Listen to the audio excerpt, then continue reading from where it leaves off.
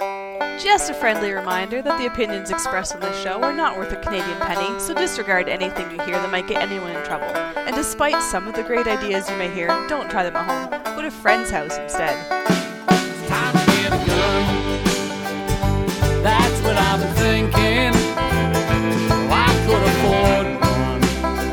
And if I did just a little less drinking, time to put something between me and the sun. When the talking is over, it's time to get a gun. Welcome to Slamfire Radio episode 312, everyone. Live apparently on July 12th, 2019. Attending tonight is Adriel. Yeah, that's me. There you go. Trevor. Yes, hello, I am here. And I am Random Dave. I am apparently your host and saying things. Yeah, it just really weirded me out the way you did it the opposite way from, okay, look, welcome to the show and stuff, but we don't do change, man. You introduce yourself first. You don't do change. No, change is bad. Change hurts. Since the change was throwing you off, I decided to throw in more change to throw you off further. Why? So. Yeah, you find the simplest little things to drive me bananas. It's awesome. I do. I do. It's good. Fitting right in. So, yeah, there we go. How'd I do? Great, keep going. Yeah, No, I knew. Yeah, okay.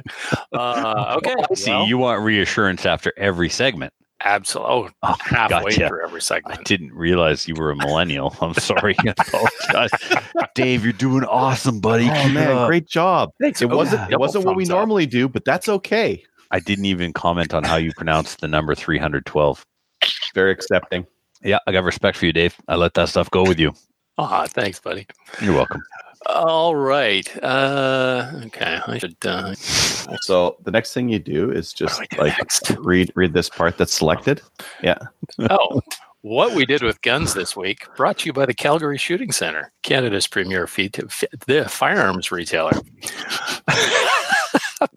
Doing great, Dave. Apparently, they have a Mossberg Maverick 88 ODG, 12 gauge, yada yada, etc. Sounds very exciting. Pump shotgun for $289, quite reasonable. And it's ODG, so it's super tactical. Now, And awesome. listen, new guy. I didn't copy and paste that stuff in there for you not to read it. You guys sell this thing. Well, like all that stuff, it's a Mossberg 88 Yeah, everybody knows what a Mossberg for 289. Tank. It's in ODG. That's the different part. That's the Okay, cool part. there's something else that's cool too. Typically, the Mossberg Maverick 88 is a straight up copy of a 500, which doesn't usually have that good of a magazine tube, nor can you add to it. But when this one, you don't have to add to it. It goes all the way out to the end of the barrel, and it which is only 20 inches, and it'll hold 8 in the tube, one in the pipe. So Nice. $289, you're getting a pump action shotgun that holds 9 rounds right out the box without doing anything. Thank you. Yes. But no interchangeable chokes, just cylinder bore. This is a tactical shotgun. Dude, you can get it threaded for $289 and $100 to get it threaded. Why not? Like, That is super reasonable. it is super reasonable. $289 for a 9-round capacity pump action shotgun. Yep. No, that's Purpose tactical. That's what it says there. I meant to take that last part out because that part is really cheesy. The purpose of the shotgun is tactical. It is. You- It's tactical. look 8 very round cylinder tactical. bore. It's tactical. It's a tactical shotgun. So it's 8 rounds of 3-inch. How many 2 and 3/4 would that hold? Is it really? That's probably a typo. The cylinder's 3. It's probably, if it was 8 of, it would take 9. Ooh. 8 3-inch would take 9. So you'd end up with 10 round. But I'm assuming I would put money on it that this 8 rounds refers to 2 3/4. Mm-hmm. So Because 8 rounds of 3-inch would be real long. yeah, real long. 5 rounds of 3.5 is 7 2 3/4. So yep. 5 point something. Very cool. Anywho, Well, that's neat. go to Calgary Shooting Center and buy yourself a fancy Mossberg Maverick. Very cool. All right, Trevor, what did you do in guns this week? A crap ton of cooies. Yeah, I bought a crap ton of cooies. Yep. So here's this one is in the house. I picked it up as soon as I got home. So shout out to Joey over at DC Armory and Denis at DC Armory because they had this on the wall there. And I went in to see them the day after we did our cooie episode, and they were like, throwing it at me. Hey, look, you want Kuis? Here's a 410 Kui. I'm like, slow down. I got to go to Calgary. I got a thing. Anyway, I paid for it while I was in Calgary. Once I found the 20 gauge at the Cabela's, then I paid for that. And then I sent them the money for this and picked it up when I got home. So this one, Model 84 in 410. And in the mail right now is the 20 gauge that I bought at Cabela's and the 16 gauge that I bought the night before I left. I was making the arrangements before I flew out. So the guy didn't want to ship, which is fine. He was in Calgary. I was in Calgary. I sent the EMT. He brought it over to Jeff, and Jeff put it in the mail for me. So I bought three Kui so far since our Kui episode, and 3 while I was in Calgary. So I've had to rearrange the shotgun section of the gun room to make room for my Kuis. Your Kui section? My Kui section, yep. My Kui shotgun section. Mhm. My Kui 22 section will go down there.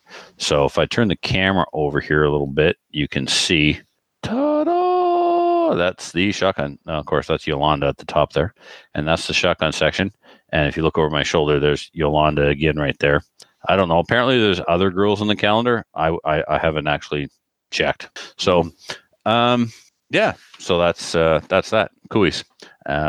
So I need 28, and it looks like Gallon has a line on a 28. I also bought some parts for my Alberta Tactical Rifle Supply Modern Sporter.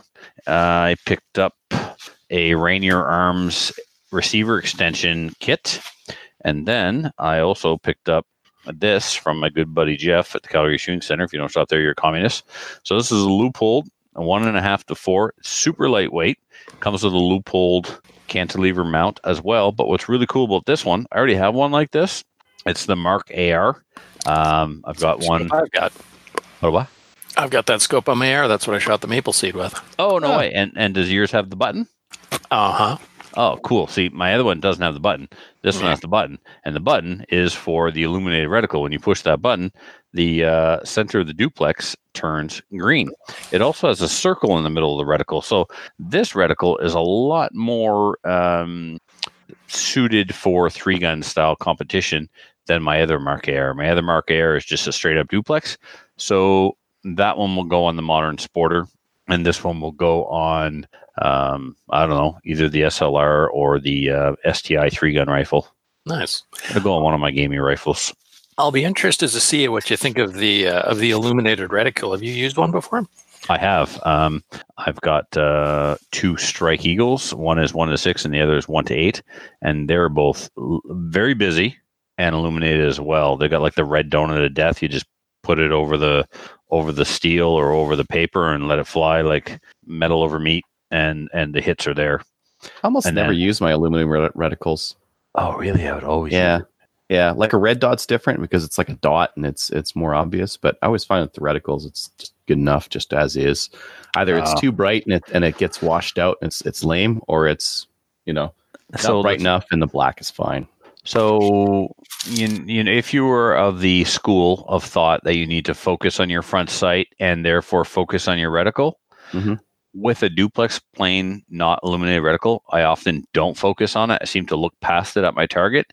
These illuminated reticles help me focus on the reticle like you're supposed to. So for me, they certainly complement my shooting style. Focus on the reticle, keep your MPOA. Don't focus on the target. Move the rifle instead. That's right. It's like you teach the stuff. It's almost like it was drilled into my brain over the last week. Exactly. So while I was at the charity shoot, I was talking to Rick, the owner of Alberta Tactical Rifle Supply, and we were talking about the production dates of the 2nd and 3rd runs of the Modern Sporter. And I was under the impression that my Modern Sporter would not be in until March 2020. Well, I don't know what led to that. Something to do with slick side versus forward assist, maybe. Anyway, Rick confirmed by looking at the date on my email that I was actually in the 2nd production run and will have received my receiver set by the end of August, sometime into September. Whoa! Merry Christmas! Yeah, I know, right? So it gets even better. I guess I can talk about that. Anyway, I worked out a deal where mine is going to come with the following serial number. It will be ATRS ATRS 18 -MS -FUR -LATTE. Nice. I'm going to call them and see if I can change that to Trevor Sucks. That would just cause all kinds of problems that you don't want to have. Well, I would buy you know it what if you you need to send do it for the back. you know what you need to do for the safety. One of them needs to be furlough achieving. Oh, furlough achieving safety would be amazing. Oh, that's brilliant. I think I'll have to spend a lot more money with them before that happens. And then, so I flew home on Monday. I took Tuesday off and hung out with the wife. And then Wednesday, I went to work at the range with other Trevor, and we worked for like 7 hours, and I felt like we didn't even put a scratch in it. SummerSlam is coming up. The pre-match is like the 24th, 25th. So there's still 6 stages that need to be completely constructed. All the other ones were roughed out. So now we're doing the final touches. We're putting the targets in the proper locations. We're spiking them down. We're adding steel or taking steel away. Something that never was a swinger that we didn't use as a swinger all summer now has to be set up as a swinger. We got to get the activator set up and the cable and the popper and all that stuff. So we're putting the final touches on them to make them proper SummerSlam stages.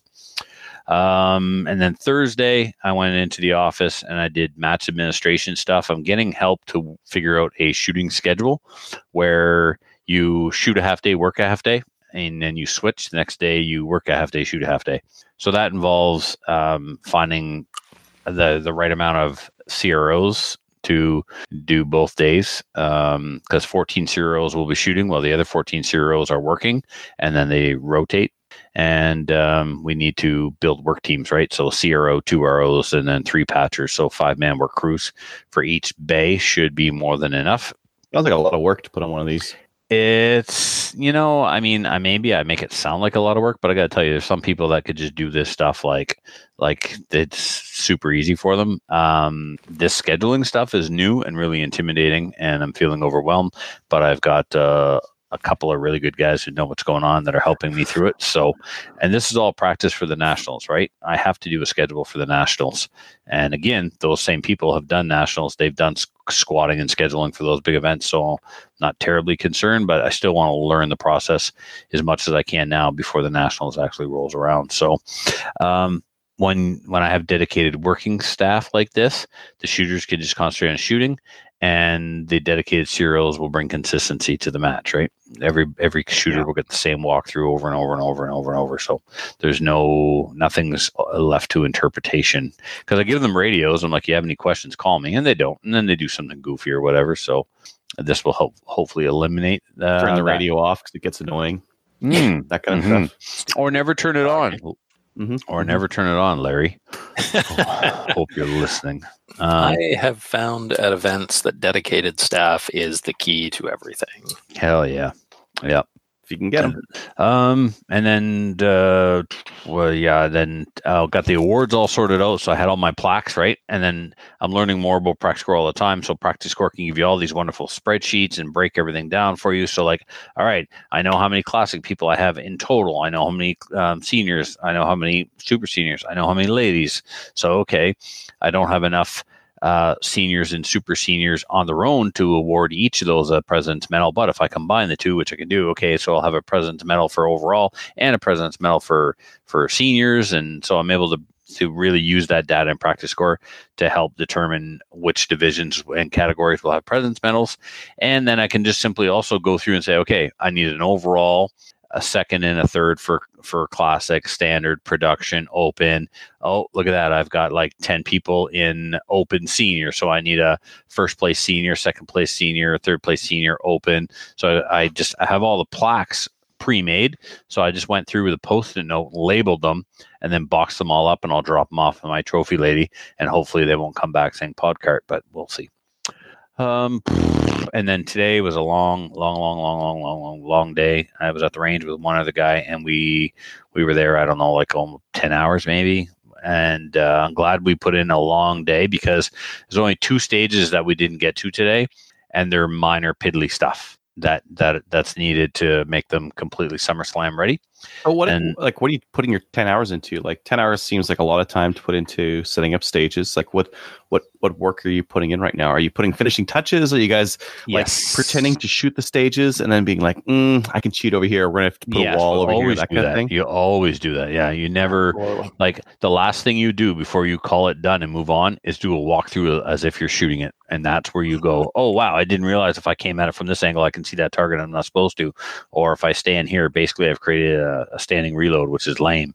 If I do this, the classic major guys are going to skin me alive and beat me out behind the berm. So I need to move something over here, So we're going on to, first of all, the fault lines are basically laid out the same way they will be all year. We start building the stages, and then we use those stages to have level 2 matches. But the fault lines and the walls are basically the same. But what we do is we change target location, round count, and props. So all summer, maybe this target over here, which is actually a swinger, was never set up. Well, now I have to set it up and hook up the cable, stuff like that. And then, Adriel, everything is secured to the range floor. There's nothing left to chance because IPSC shooters, there are cheaters among our ranks, and I've seen it with my own 2 eyes and face, moving things so that they can see it from a better vantage point and save a position, stuff like that. Well, anytime you have weather, like if your props aren't secured down and weather or just use over the rounds starts taking stuff out and moving it, it makes it unfair. You have to get reshoots. It ruins the flow of the match, and you end up being too late. Yep. So all the target stands are attached at 2 locations, front and back, so they can't be rotated. It won't blow over in the wind. All the poppers are secured.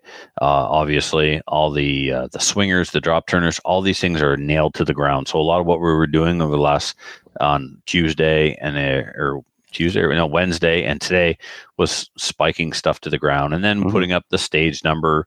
Like this is stage number 3, this is stage number 4. We got proper signs that Filthy made for us that we attach those to. If there's like starting with heels on touching X's or toes touching X's, well, we get out the little X template and the spray paint and we paint all those down. It's all that stuff, all the stuff that makes sure that nothing is left to chance, so to speak, and the match runs smoothly. So, and you get less stupid questions too, because I mean, if your stage says stage 3 in the name and it's in big block letters up in front of the stage, you don't get dumb questions and people getting lost and that kind of thing. So one time, Adriel, and you want to talk about gamers and range lawyers. So we have an actual 40-foot long lobster boat on the range. Okay, this is like one of the coolest props in Canada. It's a real lobster boat. Very cool. Sitting out there in the middle of a bay. And the start position was there was a lobster trap on the gunnel of the lobster boat, and you're standing on the wharf. And the start position was hands on marks on lobster trap. So the intent is that you're standing on the dock, putting a lobster trap into the boat, and then the terrorists show up, and you have to. So you're fending off your lobsters from pirates. There are pirates after your lobsters, and you have to waste them. So God bless IPSC. So the intent was that you were standing on the dock holding the lobster trap, or your hands were on the marks. I didn't say holding; I said hands on marks. The squad. Sorry, I still can't get off the fact that you're defending a lobster boat from pirates. Anyway, so guys actually got into the boat and put their hands behind their backs and touched the marks that way. They know goddamn well what they were doing, and they did it anyway. They had a weak CRO that didn't call the range master to ask if it was okay. Obviously, he thought, hey, shit, that's a great idea. So I want to do it too. So I'm not calling the range master because I know the range master will say no. So let's just do it. Right. And once one person does it, you're good to go. That's right.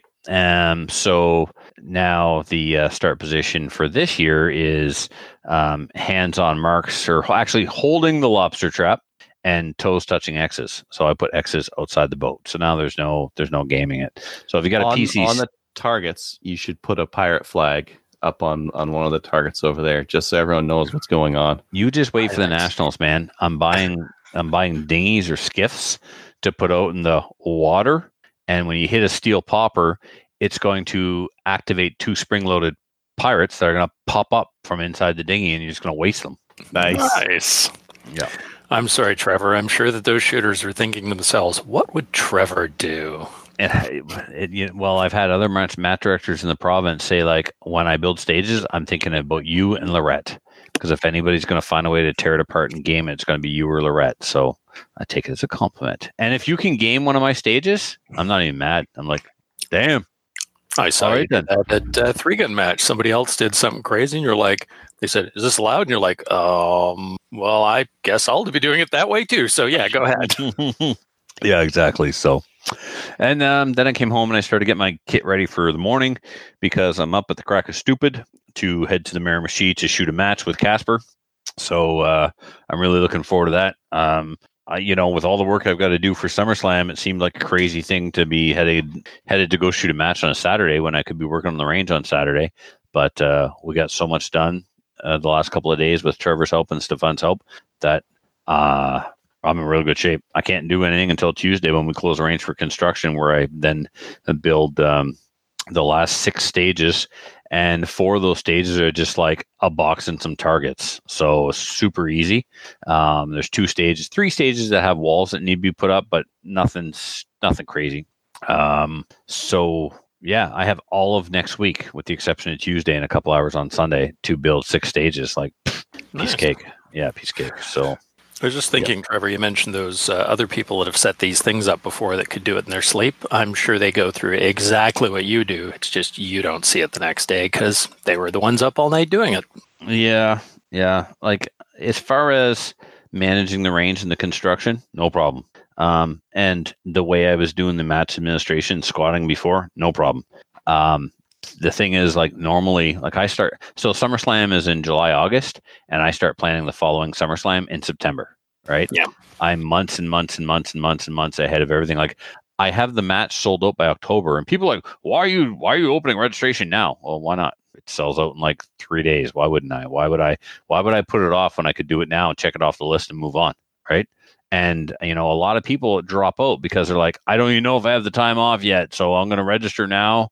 And as long as I cancel before the 30-day cancellation period, I'll get my money back. So guys grab spots right away. And then I start to get a turnaround January, February. And then when registration's closed a month before, that's it. I don't care who leaves or who wants to come. I'm not doing any admin. I'm on the range working. I'm not coming home to do squatting until 10 o'clock at night because 5 people left or 3 people want in. It's just the way it is. If I had one person simply in charge of squatting and admin, then I wouldn't care. I'll do the construction, you do the squatting, and then you can run it right up to the day before. It's up to you. So when I put in it, have you considered getting some more admin people on board? Because it sounds like you're doing a hell of a lot of work, mostly by yourself. I haven't really. I mean, I'd love to, but it's like who, right? Nobody really wants to learn. Someone young who knows how to run a computer. Yeah, that's it. Yeah, so I ended up being that person for the other match director, Dave, but he didn't tell me fully what the job was.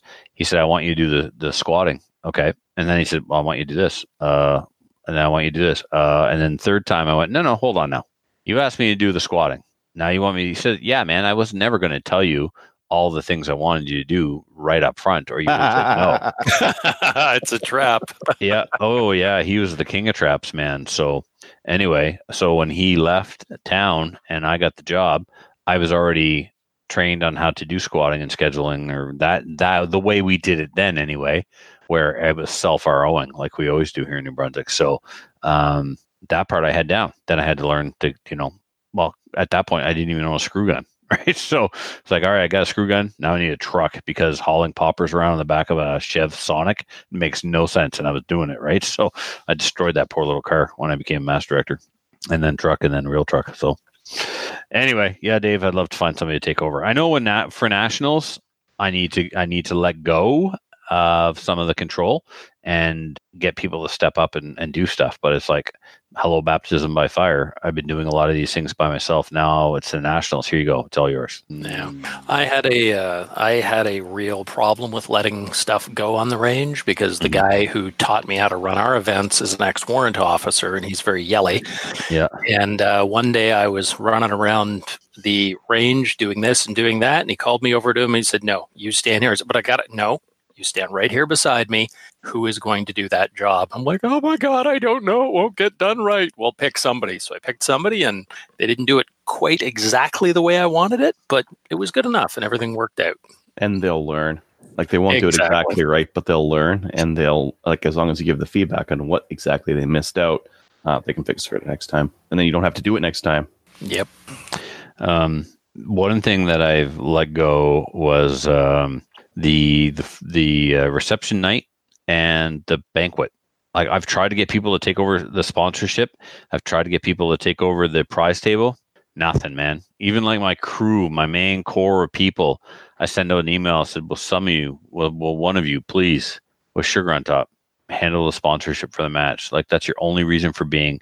You don't have to do anything else. Just send out the emails, collect the product, collect the money, put the product on the prize table. Just do that. Just that one little EB thing for me, please. Just that's all I want you to do. You don't even never have to come to the range. Just do nothing. Not even a reply. Find a salesperson. Oh, man. Because it's a sales. You don't actually have to sell. You just need to email people and say like, "Hey, we want sponsorship. Here's the thing." I got the letter written. I got an email. I've got a. You need someone who like wants to contact people. Yeah, I likes had to do that, and will do that because it's not a large job, but you need to do the initial burst of reaching out to people and be okay with rejection. Even on the spreadsheet, dude, it says first contact, second contact, and then finally yes, no, what they donated, right? Mm-hmm. And then you can go back and use that spreadsheet to send thank you letters if you want. I finally had to do it myself, Adriel. I went through that spreadsheet. And this was, so I tried to hire the guy who did the sponsorship for the Nationals in 2016 or 17 in Halifax. Like he had like a $42,000 prize table. Phenomenal, right? Wow, crazy. Yeah. So I tried to pay him to do it for us, and everybody in our club was like, yes, pay him, just do it. But unfortunately, he got too busy. Life happened. He did sign up for the task. Then life happened, and he wasn't able to do it. But he did give me that contact information for all those businesses that he accumulated for the Nationals that he was a part of. Mm-hmm. So I did it this year. I emailed them all, but I got like 90% rejection. And I think one of the reasons I got the most was like basically you waited too long to ask us. So I think December, January this year. Maybe even, so I'll definitely start. Well, what am I talking about? The ideal time is December, January. Yeah. For reaching out to people. Because year end in March. Anyway, it's not going to be a problem this year because I'm going to be concentrating on CCFR RSO and other things because I won't be planning SummerSlam. I will be planning Nationals the following winter. So, But anyway, it's a lot of work, but sometimes I feel like I make it sound like more work than it is. But it is what it is, whatever. It's going to be an awesome match. Holy, it's our biggest match, 19 stages. I've used every swinger that we own and had to borrow 2 swingers. I've used almost all of our steel, lots of drop turners. Like I bought new props. I bought these bobbers. So there's one stage where you shoot a popper and it activates a double drop turner with 2 targets on it. So you take the first target on the first exposure, the second target on the next exposure, and that popper also activated a bobber. So that bobber is now popping up from behind cover and disappearing again. And then I got one stage with 3 swingers, and one popper activates 2 of them, and they're in sync. They both come down and stop at the same time. The longer they run, eventually they start to go to sync. But the first 4 swings, they're in sync. It's pretty cool. Cool. That's awesome. You got to pick. Yep. And then I got another stage with 2 poppers, a swinger, another drop turner. I've got one stage with 4 plates. I got another stage with 2 poppers and 4 plates. And I got this, it's like a swinger, but it doesn't swing. It just appears and stops, and it stops dead behind a no-shoot target. So if you try and follow it, you're going to drill the no-shoot. So I'm a bastard like that. You're welcome. I got another one that's got 5 poppers and 2 drop turners. One's a double drop turner, and they're like kind of inside these walls. You got to shoot them through ports. A lot of cool So this is like a level 11 match. Yeah. Well, it's 19 stages. Now, to put that in the context for you, Dave, when my club held the Nationals in 2013, we only had 16 stages. Wow. Yeah. And that's then amazing. I started doing, what's the minimum? No, I said that's amazing. Oh, amazing. Yeah. the minimum for a level 3 is 12, and we routinely have 12 for level 2 here in New Brunswick. So we don't get out of bed for less than 150 rounds. Hey, Trevor, for the people who don't shoot a lot of IPSC, what motion does a drop target use, and what is it? Is that your phone? Yeah, it's my phone. It's Denis calling me. Let me just try and do something with that here. Mm-hmm. Sorry, drop what? What's the motion of a drop target? What's a motion of a turning target? You mentioned drop. Okay, drop yes, turner. you're right. Drop turner does one thing, and a swinger does something else, and a bobber does something else. Okay, thanks. So a drop turner is it's a stand, and the target is not facing you. It's kind of perpendicular to you. You can't you're basically edge on. So you hit an activator, and all of a sudden it rotates and faces you, and sometimes it rotates back where it came from, and then that's it. It's gone. It's disappeared. It drops and turns. That's why I call them a drop turner, and they are a disappearing target, which means you cannot see a portion of the A before activation, and you cannot see a portion of the A at rest, therefore disappearing. So I have another drop turner that, the shoot side is facing to the left, and when you activate it, it rotates completely in a circle 180 degrees.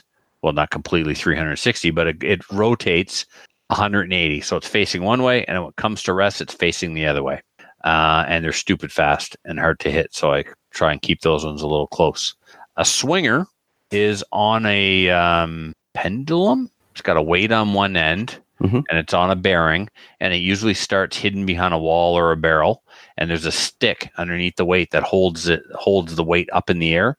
And when you hit the activator, the stick falls, the weight falls, and the target swings, and it actually does like an arc.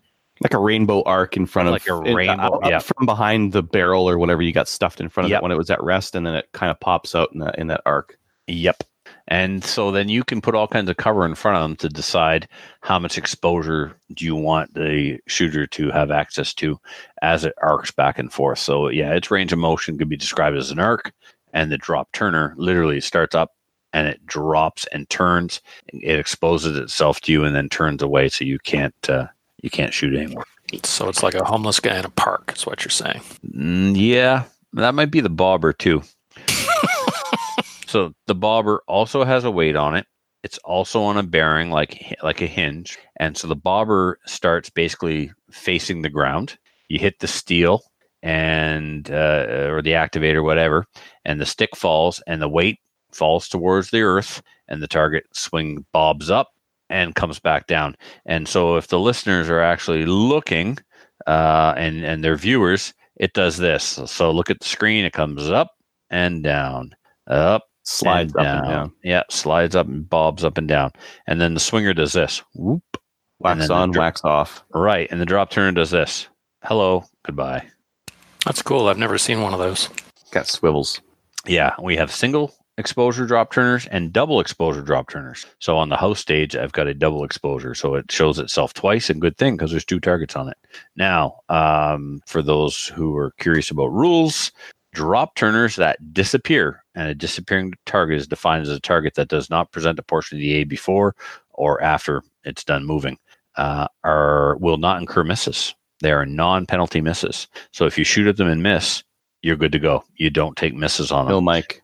So sometime the gamers will determine whether or not it's advantageous to skip it altogether. As long as you activate it, you're good. You don't even have to engage it.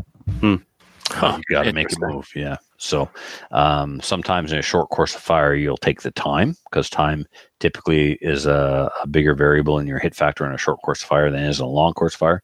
So in a long course of fire, you'll go after it. So, or otherwise, you may just go piss on it and just keep going, activate it and just keep going. Yep. So that's it for me, guys. That is very cool. All right, Adriel, what have you been up to in guns? Well, let's see here. Did that Drumheller Maple Seed. Are we talking about Drumheller in the main topic? Well, whatever. You do you.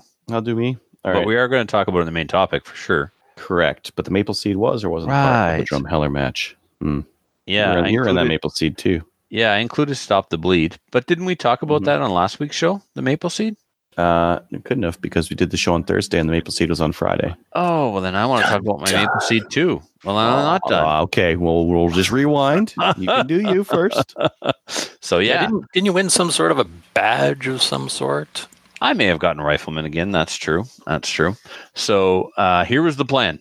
I was going to attend the maple seed and I was going to use Adriel's Remington or Marlin 795. So I was really looking forward to that. And Matthew loves that gun. I've always been kind of bi-curious about having one. The manual of arms is kind of sucky, but their accuracy is legendary.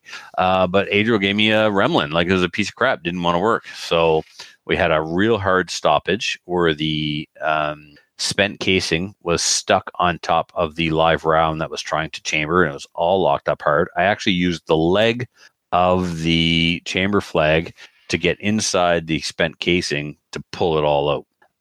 Got through that, and then click, nothing. Tap rack, click, nothing. Tap rack, click, nothing. And those rounds didn't have a mark on them, so I don't know. Have you since looked at this? No, you haven't had. Sure, I used it at the next day at the thing, and I ran 100 rounds through it with not a single failure. That's crazy. And I did nothing. I put no oil and I put no brush. You just picked it up and shot it. I just shot it, and it ran 100%. No failures. Stacy was standing right over me. I was watching you too. Yeah. Okay. So you saw it. I saw it jam on you.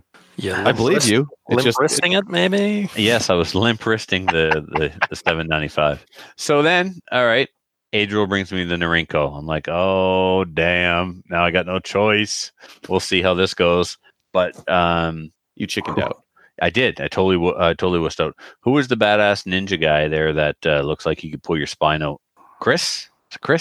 He was from the Active Killer Defense guy there. The ninja. Anyway, the ninja's like, Trevor, would you prefer semi-auto? I'm like, oh, God, yeah. What do you got? It's like, I got 1022. Great. So he brings me a factory 1022, stock barrel, super stock trigger, and it's got a Fab Defense pistol grip stock with an adjustable comb on it. And it was definitely set up for him. It wasn't set up for me. It was rather uncomfortable to get a cheek weld and a turkey neck, and it was uncomfortable. But anyway, whatever. I made it work, and I shot a 235, 227, 235 in the mud, in the rain, with a loaner gun. I did things better that I wanted to do from the last one I took in Woodstock. But I still got punchy, and I still didn't use the time correctly and started to rush shots and punch them, and that's where I lost some points. So, I lack discipline. So you are, however, annoyingly consistent. Mm-hmm. Yeah, well, very consistent. And those scores are really good, like 230s, high 220s. It's all really good. Yeah, I'd like to I'd like my average to be 240. That'd be fantastic. If I had my own rifle there, I definitely think I would have done better, but it is what it is. So I wonder how many of them we'd have to shoot before we got to a perfect score. How many do you think you would have to shoot? I need to shoot like at least 20 more on a regular basis with practice in between. I think if I had practice and I could do 10 or 15, I might be able to do a 250 in there. Yeah. I'd like to sit for an afternoon and just shoot the qualifiers. Like just sit and shoot them like all day. Mm-hmm. Just the grind. Yep. Just need a recording. Shooters, your preparation period begins now. Just like a recording that just does it automatically. That assumes you reload very fast. Yep. Anyways, anything else for you, Trevor? Yeah, Captain Andy wants to register Slamfire Radio and then sue us for copyright infringement. So, Captain Andy. Bring it, Captain Andy. Wouldn't be able to, Andy. Sorry, we already have pre-existing broadcasts and a website. Have lawyers on retainer ready to go after you. I'm sure the captain does too. I don't know any lawyers. Lawyers from CGN and IPSC matches. I think the thing to do when people are threatening you to sue you is to just threaten to sue them back with no intent to follow through. Isn't that the right thing to do?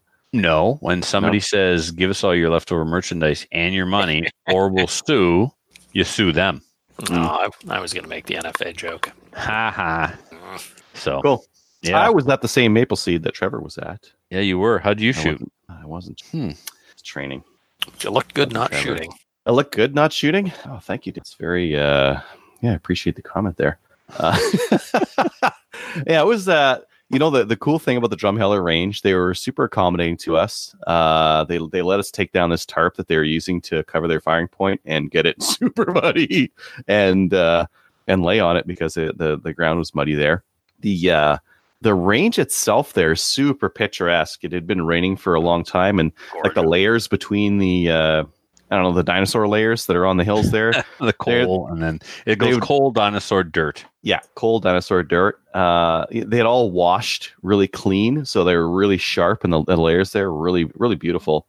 And I was looking at one of the pictures from the range there, and we don't even look like we're at a range. We look like we're hiking somewhere picturesque. Anyways, with ear and eye protection on.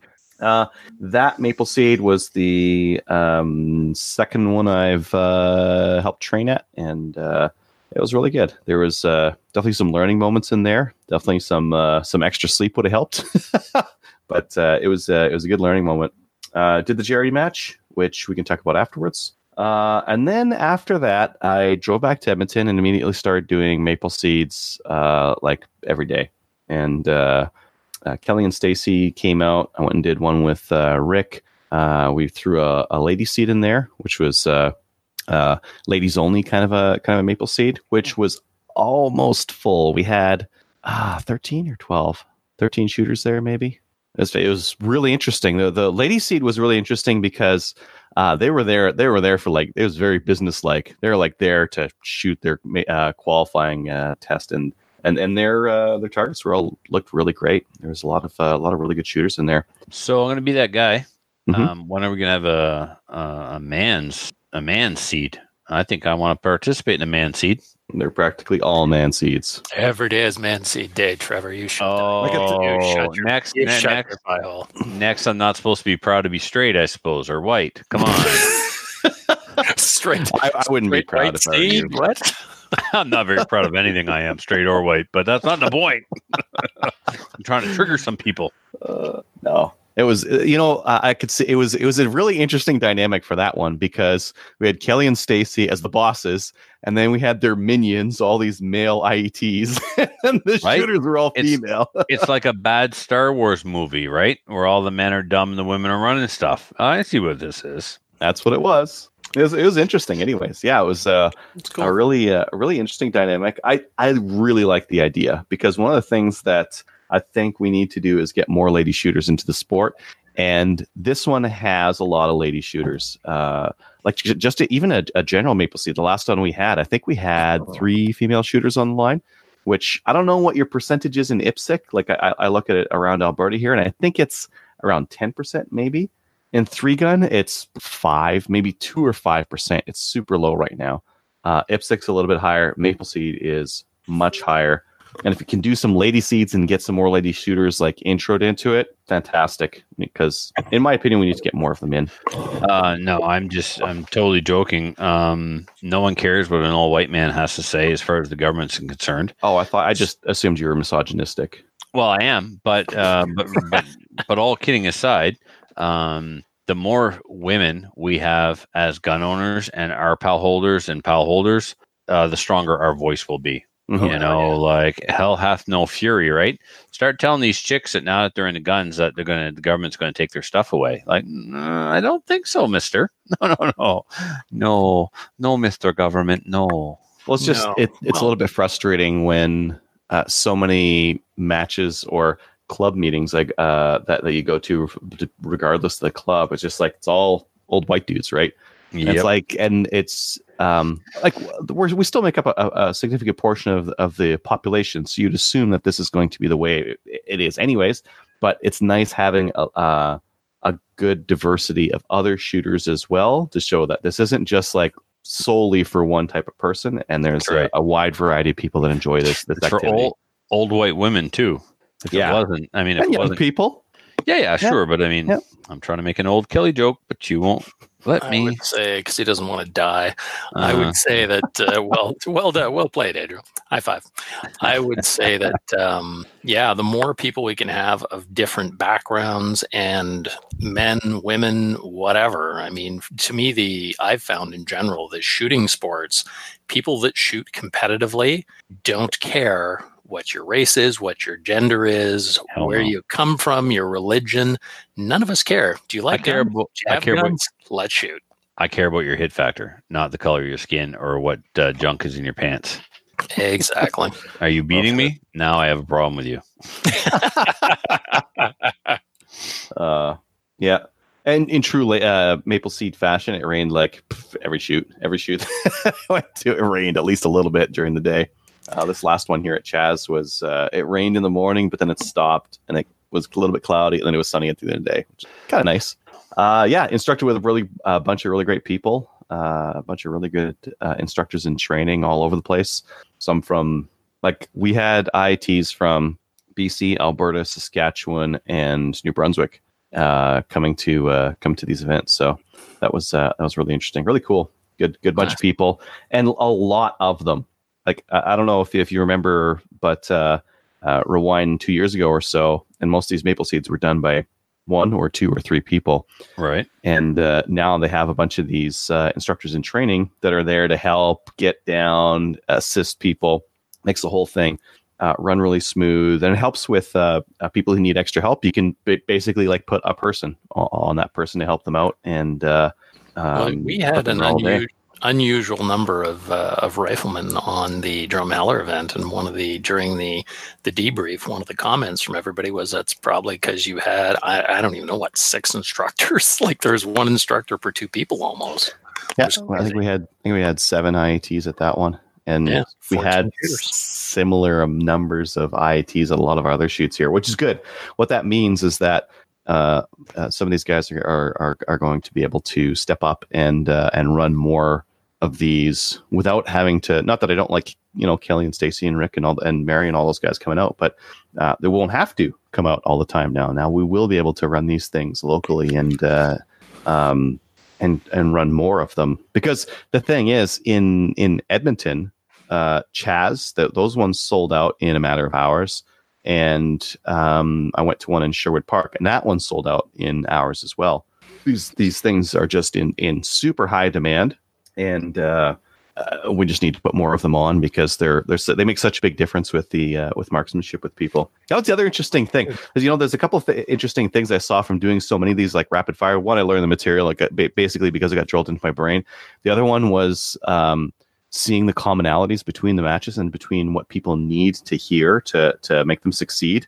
And that you'll know this, Trevor, that handout that's got like the targets on the back of it and shows like the impacts and what you need to do to fix it. Yeah, the cheat sheet, which I promptly did laundry and had it in my pocket. See, if we look at the pistol one's not very good. The pistol version of that is like, oh, you might be healing over. No, it's you sucking.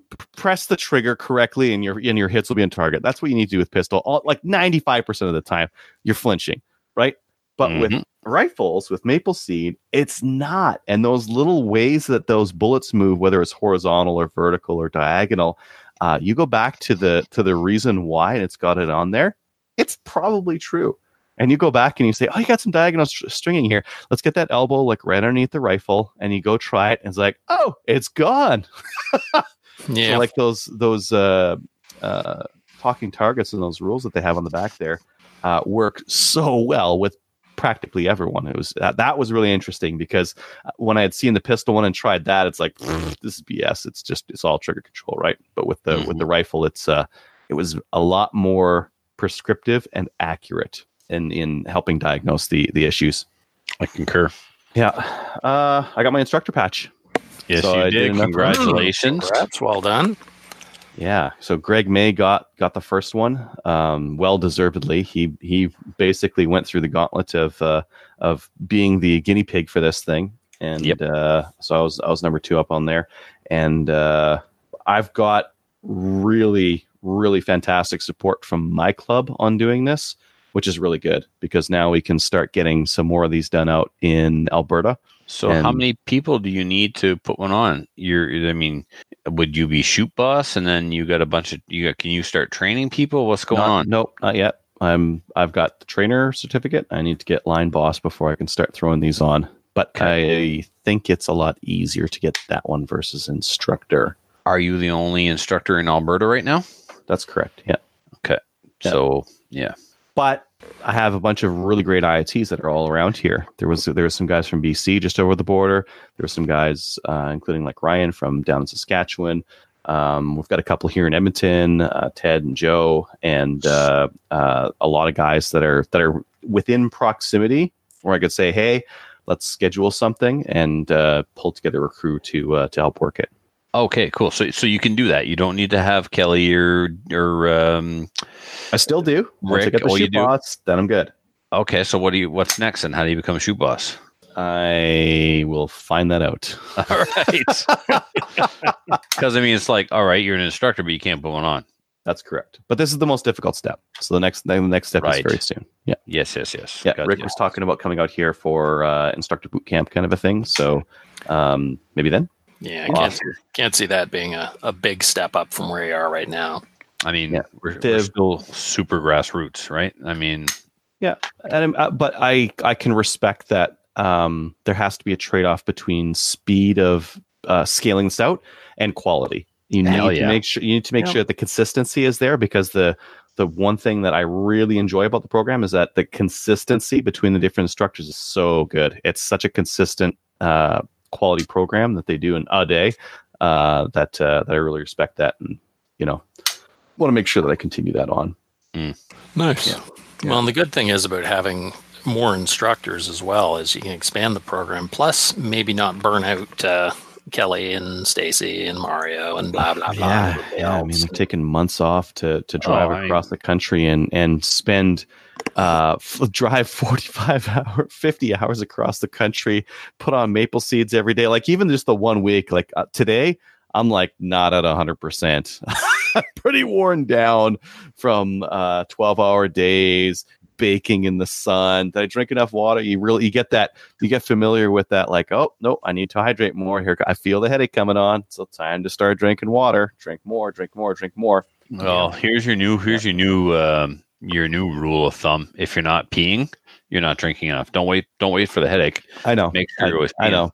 It's just like I've done enough like really long days with 3 gun. It's just And they're still going. when you do 5 in a row, 5 days in a row like that, that's where you get real familiar with the whole grind and the what you need and what you don't need. And my kit bag now is like super optimized. There's stuff I think the 3 gun where it's like, maybe I'll need it or maybe I won't. And the stuff I have now, it's like, I need this stuff. Yep. And they're still going. They're on the road right now as we speak. That's why Kelly's not here. It's not because she actually hates the listeners. They're still maple seeding. They got Gallon with them, and shout out to Gallon. Gallon got to go on an epic Manitoba gopher slaughter. They killed over 100. Wow. Each or just all together? Altogether. Mm. I think it was only him and another guy, maybe 3 of them, maybe at most.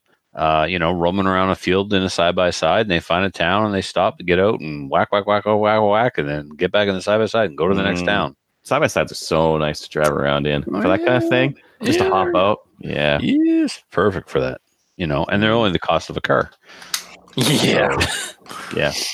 Yeah. I'd like to get a vintage Nice Sidekick or Samurai from the 80s that's got a soft top. That'd be my side-by-side. Yeah, those are cool. They float too. Yeah. You put them in a river, you just need to get out and push them across. Really? I didn't know done that about those. I have done that. That's cool. They're all- Did So you know now that I've finished instructing people, I'm going to. I can't decide. I was sure I was going to take a 22. I'm going to go shoot some gophers in the face tomorrow. Yes. I was going to decide whether I take the 22 or I also have a 17 WSM. Oh, you got to do the WSM. We need carnage. We need body parts coming off. That being said, I was out with Jeff Reese. I went gopher shooting again. Mhm. You and I went with Jeff gopher shooting. I think we talked about that on the last week's It episode. was a bit rainy, so they weren't really out. And hard to see. Yeah. So, Gavin, shout out to Gavin and Angela for driving me from Drumheller to Jeff's on Sunday. And as soon as I got there, I'm like, so Jeff, gophers? He's like, sure, let's go. And we did much better. We may have gotten like 10, 12 each that time. His 17 had gotten dirty and couldn't hit anything. So he gave me his CZ 525, 555. I don't know, the Canadian little CZ 22. Super nice. Anyway, hello, stingers. Stingers will blow chunks off.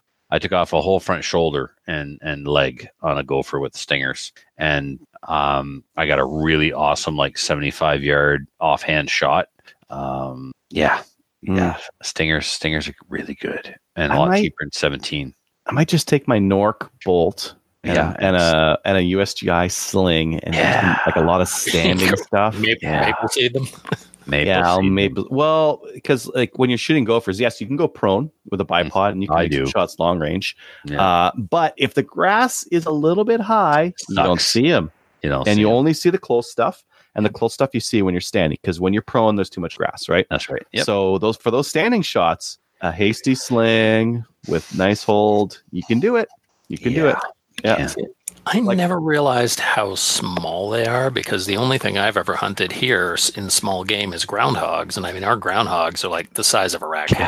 Yeah, they're cats. They're 20 pounds. Big sons of bitches. Yeah, and you hit one with a car, you know it.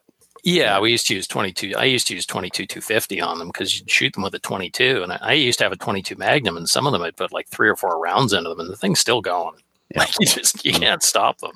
And I didn't realize until I was on my way home, and I was at a rest stop, and I heard this cheeping noise, and I went and sat in the middle of a little gopher town out back at the rest stop.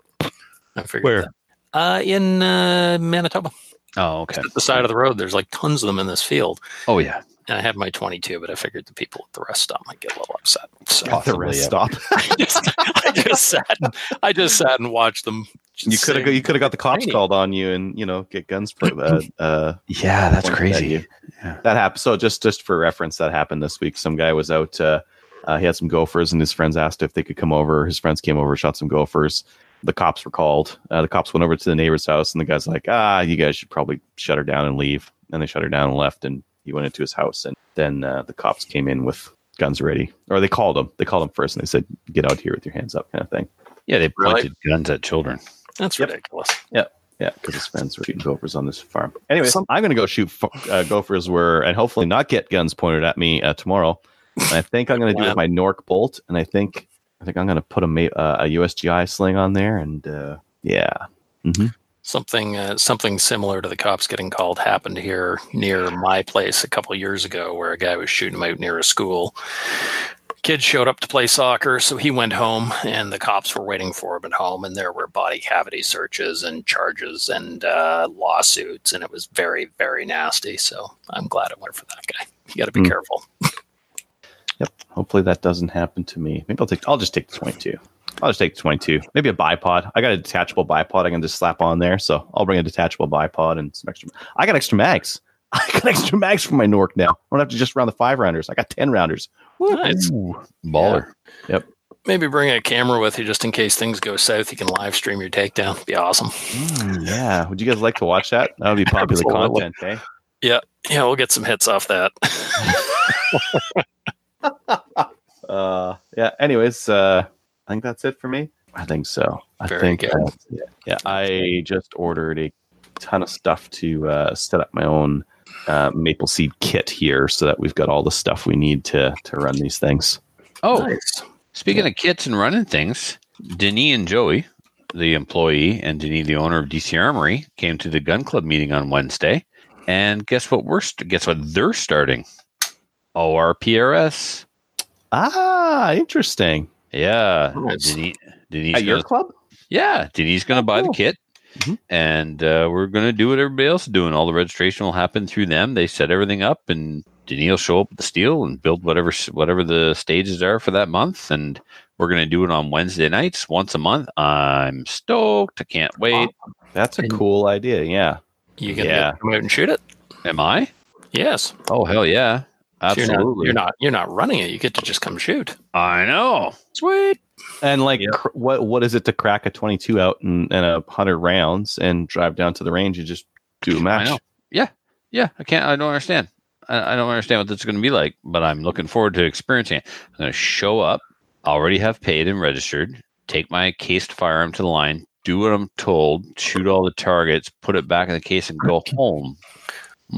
So as a match director, you'll also have to grit your teeth just a little bit because it's not your show and it's not your monkeys and not your zoo. So you're gonna go, you know what? I'm not gonna say anything. I'm just gonna be here and do my thing and not say anything about the way they're running it. The only thing I'm going to do is be a range officer for it. So yeah. So Are you qualified as a range officer for an ORPS match? I'm not sure. I mean, we'll check and see if my CCFR RSO credentials, Master Learning Facilitator status counts or not. No point gun at face. There you go. That's all I ask. Cool. Anyways, that's it for me. Dave. Nice. Dave, what have you done in shooting this week? Well, I built my Colt Canada lower finally, which I brought to the Maple Seed and fired that work shot, and then it didn't work. So I'm not actually, I have to take the trigger apart because I was getting extremely light strikes, like super, super light, about every 2 or 3. So I'm not quite sure what the hell's going on. The hammer spring, everything there looks good. Legs are in the right spot, so I'm not sure what's going on. Interesting, because I thought for sure that would have been it, right? Typically, what else could it be? The only thing I can think of is that I have a slightly different hammer in this. I have a, and I don't really know what the difference is. I think my other hammer in the other one is a full auto hammer, and this one's not. But that shouldn't make any difference with the stuff I have, unless my bolt. I think my bolt is actually a full auto bolt carrier, so. May make a difference, maybe. I don't know. What about the firing pin? There's a difference between a semi-auto firing pin and a full auto firing pin. So if you got a full auto hammer in you got full auto hammer or semi-auto hammer? That's a good question. I don't actually know. I'm assuming this one is probably a semi-auto hammer. It's just a flat front on it, rounded top. Right. Okay, so you could have a semi-auto hammer in with a full auto bolt carrier group, and then you could have a semi-auto pin or a full auto pin. So maybe the firing pin and the hammer are not interchangeable. So what I mean by that is you can't use a semi-auto pin with a full auto hammer or vice versa. So maybe that's the problem. Maybe the hammer is semi-auto and the firing pin, because it's inside a full auto bolt carrier group, is a full auto pin, and the two don't like each other. It could be. I have to pull it all apart and inspect everything and figure out which parts I have because I don't really know. Yeah. So if everything's assembled correctly, then it's a parts compatibility problem, most likely. Yeah, that's what I'm leaning towards. So yeah, I just have to pull everything apart, look at it, look it up online, see what should be working together, and then make it all the way it should work. It's a DPMS lower parts kit I put in this thing, and it's actually a ridiculously light trigger pull, so I'm hoping that I can get it all working because I want to roll with that thing. It's much nicer than my Rock River Arms lower parts kit I have in the other one. But we shall see. So luckily at the Maple Seed, when I pulled that thing out, I got pop, boom, nothing, boom, boom, boom. I luckily had packed up my other lower that I knew worked, and I brought it with me because the Colt Canada lower, I built it, but I had not actually tested it. So I brought a backup just in case. It's a damn good thing I did, or I would have ended up using a 22, which I didn't want to do. I wanted to use my centerfire. Yeah, it's really cool that you did what you did with centerfire. Mm-hmm. Because you're dealing with recoil, and typically we don't deal with recoil out of Maple Seed. No, and I kind of, last time I shot it with my 1022 at the charity shoot last year, and I got like 207, and I thought, you know what, I'm much more confident with my AR than I am with the 1022, because the 1022 I shoot it never. I think the second time I'd shot it was the Maple Seed last year, and I hadn't shot it since. Right. So I know it can shoot, but I'm just not confident with it, and I don't like the ergonomics on it. It's 1022, whatever. I mean, it works, but I decided to use the IUR, and that thing just shot lasers. I was very, very happy with the way that thing shot. So I shot the Maple Seed and Drumheller along with Trevor, and I got 234. So unfortunately, I was 1 point under Trevor, and everything is a contest, so I've lost that contest. But I did manage to clear the final target, which Trevor did not. So very good. You you beat me by 1 point, and I beat you on the final target by 1 shot. So I'm going to consider it a wash. So a wash for you is a win. I see. Okay. Absolutely. Were my 2 bullet holes touching on the last target at the top? Does not count. It was a little too far to the left. Sorry, buddy. It was. Yeah, it was a really good shoot. Like as Adriel was saying, that is the most gorgeous range I've ever shot at. It was absolutely Picturesque. beautiful. Oh my God. Yeah, it's a range in the middle of the Badlands. Like it's so funny. People from Saskatchewan are calling them mountains, and the people from Alberta are like, please do not refer to these as mountains. These are not mountains. They're not even foothills. We are in a valley. Yeah. Yeah. But it just the scenery reminded me so much of those old spaghetti westerns where like you and your buddies are you think you've gotten away and you look up and all of a sudden up on the ridge line there's a bunch of natives on horseback and you realize you're done. And that's what it was like. Every time I looked up there, I was expecting to see something up on the ridge. And we did. We saw a muley doe during setup. A muley doe popped up over the ridge and hung out and watched. She bedded down and watched us set up. Was it ever cool to see her silhouetted against the sky like that? Yep. Yeah, that was amazing. I've never been on a range that beautiful. And it's a nice range too. Like the facilities are very nice. It's an impressive place. I would gladly shoot there on a regular basis should I live less than 3,200 kilometers away. Big IDPA club. They shoot IDPA there very often. And apparently though, and I was talking to the Rossinator, Jeff's buddy from Calgary. He shoots IDPA there. You can get there in the morning. It's like 10 degrees.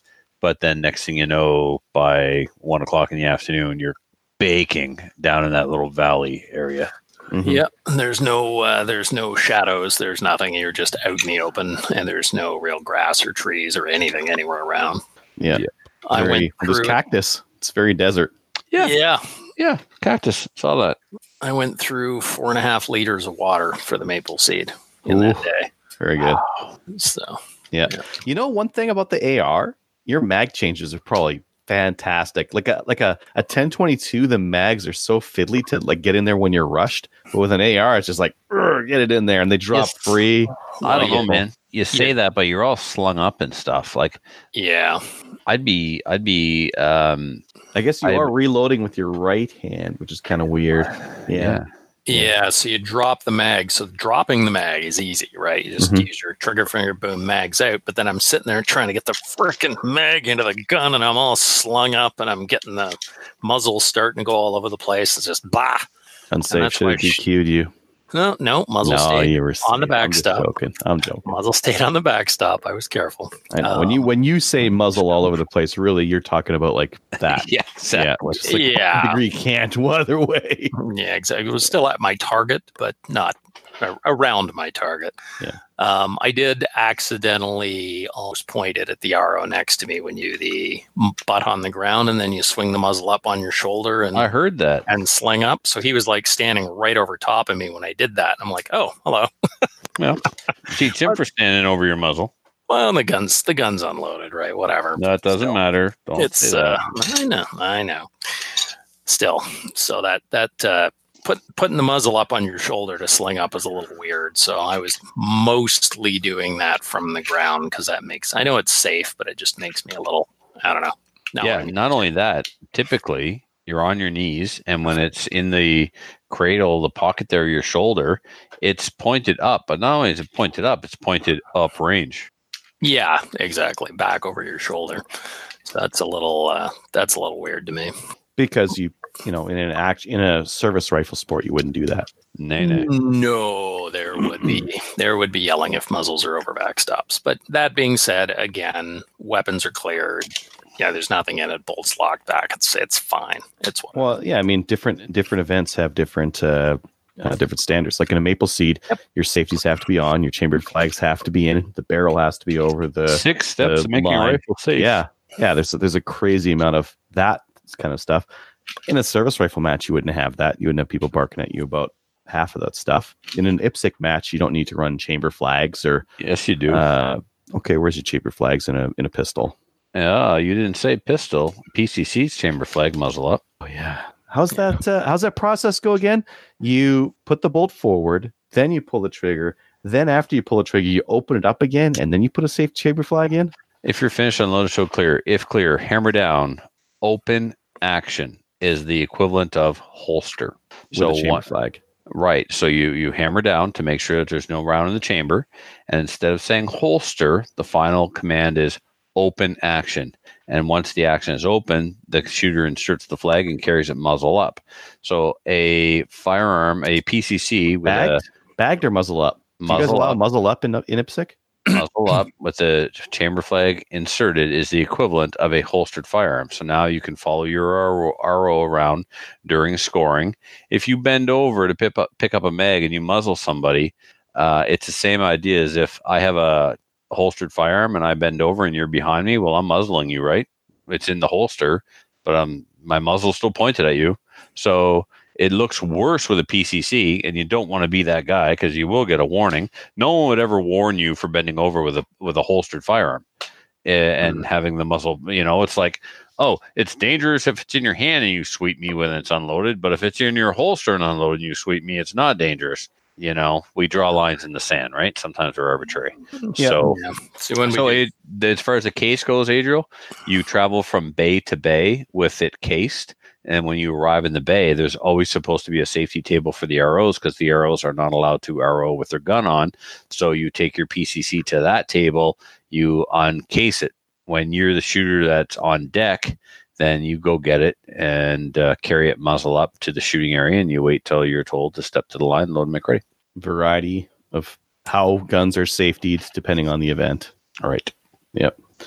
Dave, I took your bit there, and me and Trevor went on a little side detour there. I don't know where we're at. I'm lost. What are we doing? I was going to say, what are we doing now?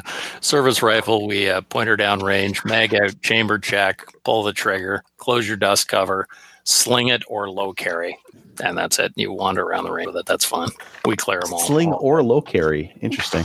Yep, because we've cleared the guns. It's a military style. Like you see guys walking around with the trail carrying the guns, dust cover closed. We cleared them, so it's whatever. Yeah.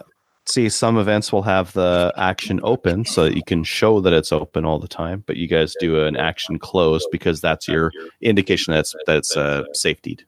Exactly, because it's mostly ARs. If you had racked it, your dust cover's open. So if you see somebody with the dust cover open, you bring them over to the side berm, have them open it, and clear the gun again. Because obviously they had the action back for some reason. We used to do, some people do bolt open. The only problem is with an AR, inevitably you're walking around with it and you bonk it and you're chunk behind you. Yep. Yeah, it's interesting all the different ways people do things. Okay, moving on. What else did I do?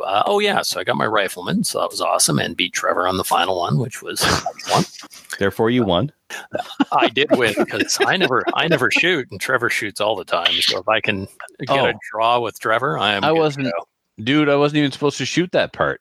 That final target. I never shoot the final target. When I'm done the MQT grind, I'm done. You gotta say why you did the last one, Trevor, because it's magical. One of the IITs comes up to me. I think it was Ryan, wasn't it? I think it was Ryan. Ryan's like the nicest guy in the world. I think he might actually be nicer than Dave, if that's humanly possible. And so I'm walking back, and he's like, "Here's your Mad Minute target." I'm like, "No, thanks, man. I'm done. I never shoot that." He's like, "Really?" I'm like, "No. When I'm done the MQT grind, I'm done." He looks at me like with these puppy dog eyes, like, "Would you shoot it for me?" What? No one cares. They just let me go, right? Would you shoot it for me? He took it as a personal challenge. They're like, "Oh, he didn't grab one," and they're like, "Yeah, he never shoots it." He's like, "Oh, okay." Well, he took it as a personal challenge. Hold my beer. Yeah, hold my beer. He said. Well, I'm glad you did because I beat you. So, oh, you're welcome. Thank Ryan. I have a video of me beating you in a steel shoot with a handgun in 2013, which I knew I would never, ever be able to do again. And I hold that truly close to my chest, and I watch it at least once a week. So now I have that target hanging on my wall to keep me at night. Now, you ever go over to your place? It's like, "Hey, you guys want to watch something? Here, let me tell you." On repeat. My random home video. This disc is all worn out. Sorry, let me get my backup. Now, was that with the same 1911 that I used in the Maple or in the charity shoot? Yes, it was. Right. Okay. Yep. Same 1911 that I beat you with and Jeff with. Absolutely. Nice Okay. shade. Just Yeah, saying it was thank the you. only one you actually you got all A's with. It was my last clean one. Yep. It's Yeah. funny. I set my score with Adriel's gun. My fastest raw time was with Gavin's Glock 34, and then my final 100% accurate run was with your 1911. I just needed some 1911 love back in my hands. Absolutely. Can't So, go wrong. yeah. Okay, moving on. What else have I done with guns? I got a Shadow Hammer from Adriel in the mail, but that's a Shadow 2 hammer, you said. Will that work on my Shadow 1? I don't know. Try it. Okay. Put it in Try there. See what happens. Try and see if See if it makes goes full auto. That'd be cool. Could I- Yeah, nothing changed. I would suggest telephoning the warranty center and asking them before you do that. I thought you had a Shadow 2. I thought it was a Shadow 2 that you had. No, he's Shadow 1 forever. Years he's had that gun. Yeah, it's an SPO 1. Mm. Yeah, which I haven't shot in a year because I didn't have a hammer. So, well, I did shoot it once. It was fully semi-automatic. Sorry, semi-fully automatic. So, yeah. Yep. So I'll try that. I'll see if that is actually a part I can replace. If not, Just then put it in. be getting your See hammer what back. happens. You dry fire it to find out anyways, right? What's the worst thing that's going to happen? Full auto. What else? Maple Seed. Okay, we're going to talk about the charity shoot later. When I was driving out, so I drove out to the charity shoot. So I got my ass in my car, and I drove out to the Maple Seed, which was 3,200 kilometers one way. So it took me a long time to get there, but totally worth it. And I got out to Winnipeg, where I was working for the day, and I realized, I didn't bring sling swivels to shoot the Maple Seed, and I kind of need those for the Maple Seed. So I went to Cabela's, who have no quick disconnect sling swivels at all. So, hey, thanks, Cabela's. Glad you're a sponsor, but you need to carry more sling swivels. So I found this place called Extreme Gun Shooting Center in Winnipeg, swung by there, met Aaron and Austin, who are big fans of the show. They also hate Trevor. So I knew that they were fans. Okay, I got to stop. I have to stop you. Luc Godin is watching live on YouTube. He sends me this ridiculous story. He's at the range, and some guy drives by on a dirt bike and yells something at him. And I guess he saw some CCFR swag or something that Luc Godin had going on, and either maybe a sticker on his vehicle or I don't know. But anyway, a guy drives by on a dirt bike and yells something. And Luke waves him down, says, "What did you say?" He looks back at him and says, "Trevor sucks," and takes off. You can't. Oh, that's fantastic. I love that. Oh, yeah. That's fantastic. Yeah. That's so good. Yeah. Well, the Aaron at Extreme Gun Shooting Center, who, by the way, had sling swivels. So thanks very much, boys. Shout out to you. That's awesome. They're probably listening, or Aaron is anyway. Aaron mentioned that he had met Tracy Wilson at an event. I told him about the charity shoot. And he immediately went home and told his girlfriend who he'd met and showed her picture. And she's like, "Who the hell's this?"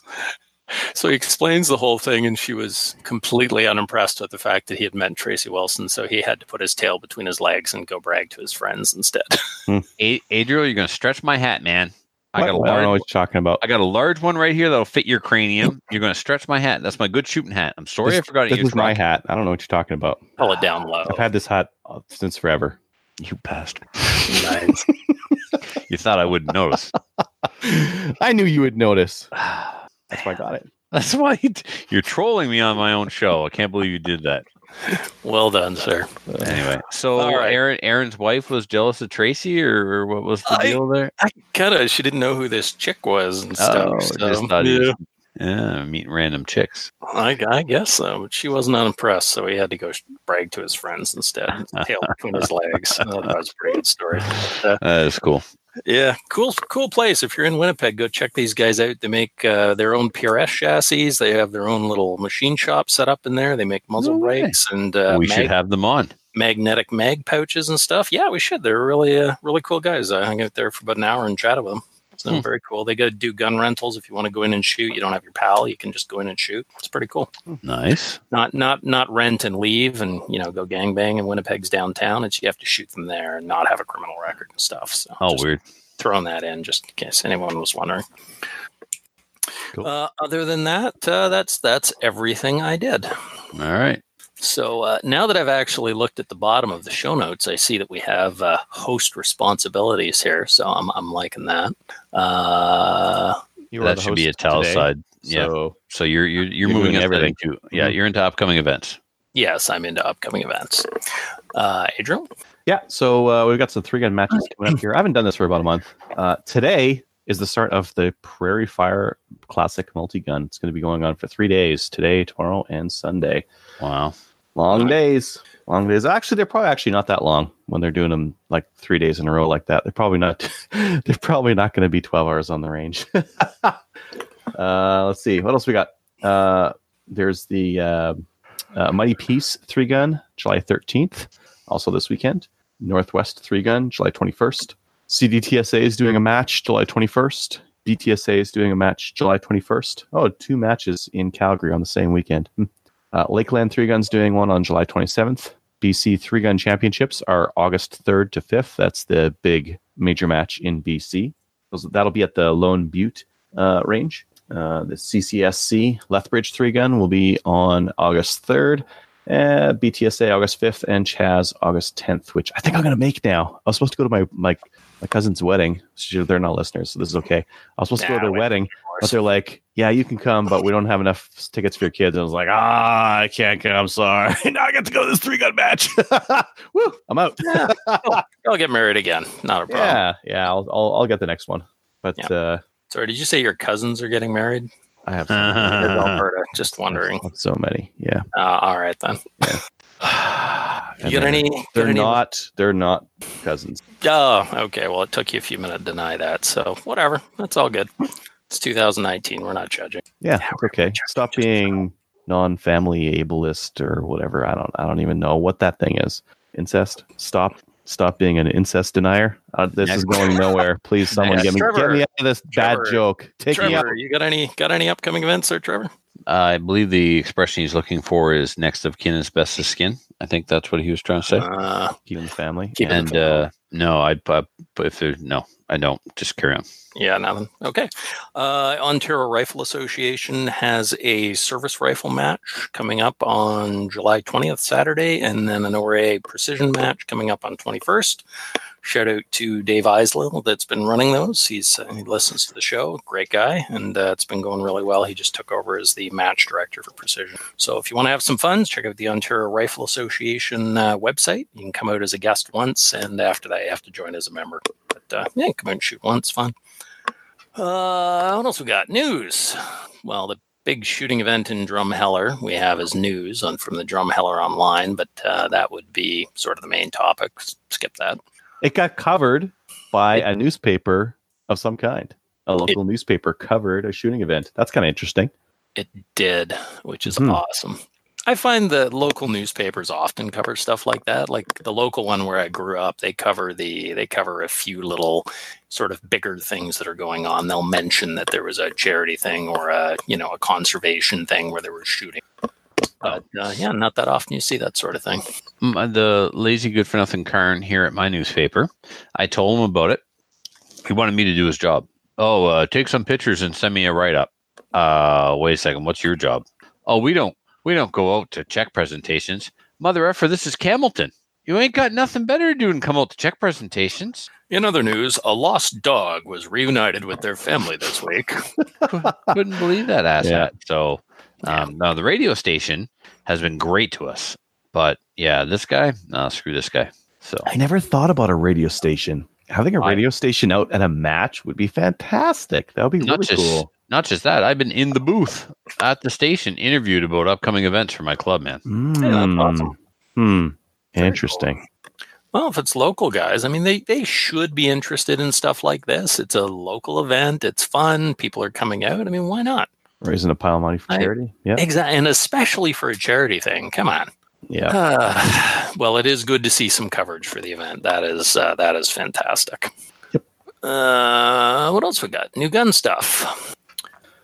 Which I haven't clicked on. Sorry, listeners. I haven't seen these before. So, Trevor, have you seen these? The IWI Masada? No. How do you know there's a thing? Is this a Jericho is this a plastic Jericho? It can't be. There's no hammer. It's striker fired. What is this thing? Gee, take a breath, dude. Take a breath. No. What is this? It's a striker-fired pistol. I don't think you know about. I don't know about it. This is new. You don't know about it. You know what it looks like? It looks a lot like the CZ polymer striker-fired pistol. VZ. Huh, that's interesting. I'd like to see a picture with the slide off, because if it is like the VZ, it's on all plastic. The rails are plastic. Oh, interesting. It's Ruger American-esque kind of grip, Glock-esque style trigger. Very square, blocky trigger guard. It's got a rail with pick rail up front. It looks like a 4-inch pistol with a 4.2-inch barrel. Oh, sorry, 4.17 inch. Is that legal for us? Obviously, yeah. Comes with night sights. Well, that's good. $600. 10 plus 1, according to the Kanata-stan. Yeah, I'm looking at some of the features of. It's a striker-fired polymer pistol. There are no features on this that aren't on every other single striker-fired pistol out there. It's neat. Trigger They safety. say it has a low bore or low barrel axis. I don't know if it does or not. Does it? Looks pretty standard to me. Slide looks pretty compact. I don't know. Cold hammer forged barrel. Oh, that's the same as the FN. Yep. Called the Masad. Model Masada. Masad. Masada. Mm-hmm. Fully ambi controls. Okay. 3-dot tritium. Interchangeable trigger mechanism. Can swap your trigger mech out if things go wrong. It's kind of cool. Yeah. It's a pistol. Yeah. $5.99. If anybody happens to own one, maybe Benny owns one. I'll have to ask him. Maybe. He's got a thing for the IWIs. He does like his Jewish firearms. Yep. Go figure. Kosher. Well, they make kosher guns, man, for sure. Yep. Their guns are kosher. Polygonal rifled. Really? Hammer forged. So here you are. It doesn't have any features that the other ones don't have. It doesn't. That's like a Glock's got a polygonal rifling, and so the ones have the rest hammer are straight forged. cut. Do you find a difference between your polygonal rifling and your non? Yes, polygonal is a pain in the butt because you can't shoot like lead. Yeah, a lot of people do, but you're not supposed to. So, all right, cool. IWI is the last guys to get a polymer striker fired gun. Welcome. Well done. Welcome. Yeah. Welcome to every other company making polymer striker fired pistol.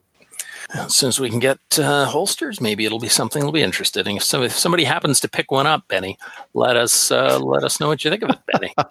Oh, so think of Benny. While I'm trying to do the show, I'm getting messages from Casper. He set up his tablets tonight for his match tomorrow morning, and God love him, he's working out there almost by himself. He's got to go to the range at like 5 a.m. in the morning to do the targets, and now he password protected the tablet and goofed when he put the password in. He doesn't know what it is. His tablet's locked. But if he synced it to the other ones, if you synced it, so Chris, I don't know if you're listening. If you synced it after you put the password in, sorry, dude, then that match is locked in all your tablets. Start over. It's not a big deal. Start over. Yeah, wiper. As long as you got the squatting done on the website, you just rebuild your stages and download the registration again. Still funny. Cancel the match. Rebuild your stages. You can put the stages in the web version and then download them to your tablet, right? Yep. Yeah. Never done it, but yes, I know you can. That's quite cool. All right. We are going way long. Yeah, all right. Let's move on to our main topic then, the charity shoot recap.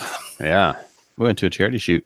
We did. We went to a charity shoot. Yeah. Mm-hmm. Out in Drumheller, very scenic, very picturesque. It was an awesome day. Started off. Go ahead. So overall, what was your overall feeling from the match? Well, that's not okay. Well, overall, including the pub night, because we did a pub night first. Mm-hmm. Okay. Well, if we're talking my overall impressions of the charity event proper that took place at the range on Saturday, extremely pleased. Overall, extremely pleased. And I've come out and I've said it online on social media. The best charity shoot to date, in my opinion, because of the overall quality of the events and the organization of the events. There was just so many things that were done right and bang on that for me, this was the best charity event, not only because it was the most attended, not only because it raised the most money, just everything combined. The range was perfect. The shooting events at the range were perfect for this kind of event. There was something everybody could get into. You had two different kind of pistol things going on. You had some prohibs there that you could try. That was an added little bonus. There was all kinds of different rifle shooting at different distances. There were some vendors on site. Some sponsors were there. There was food on site. There was lots of water. I just axe throwing, knife throwing, right. Speeches by the deputy mayor who showed up to thank everybody. Yeah, that was awesome. The mayor showed up. Like, talk about like great local support for an event. Yeah, that was really good. And Jason Phillip just busted his balls, and despite putting up with Trevor harassing him online for several days beforehand, he pulled off a hell of an event. He had a lot of help, but all we had to do, great job. All we had to do in the end was what he told us, and everything was fine. That's how that worked. Stop asking questions. Go where I tell you to go, when I tell you to go, do what I tell you to do, when I tell you to do it, and everything will be just fine. And that's what it was. You know, it was awesome. Like, not only did we have the charity event, then he puts together a banquet. And the best way to describe this, or the best analogy I could come up with, would be like, this was like a wedding rehearsal. It really was. You had a head table.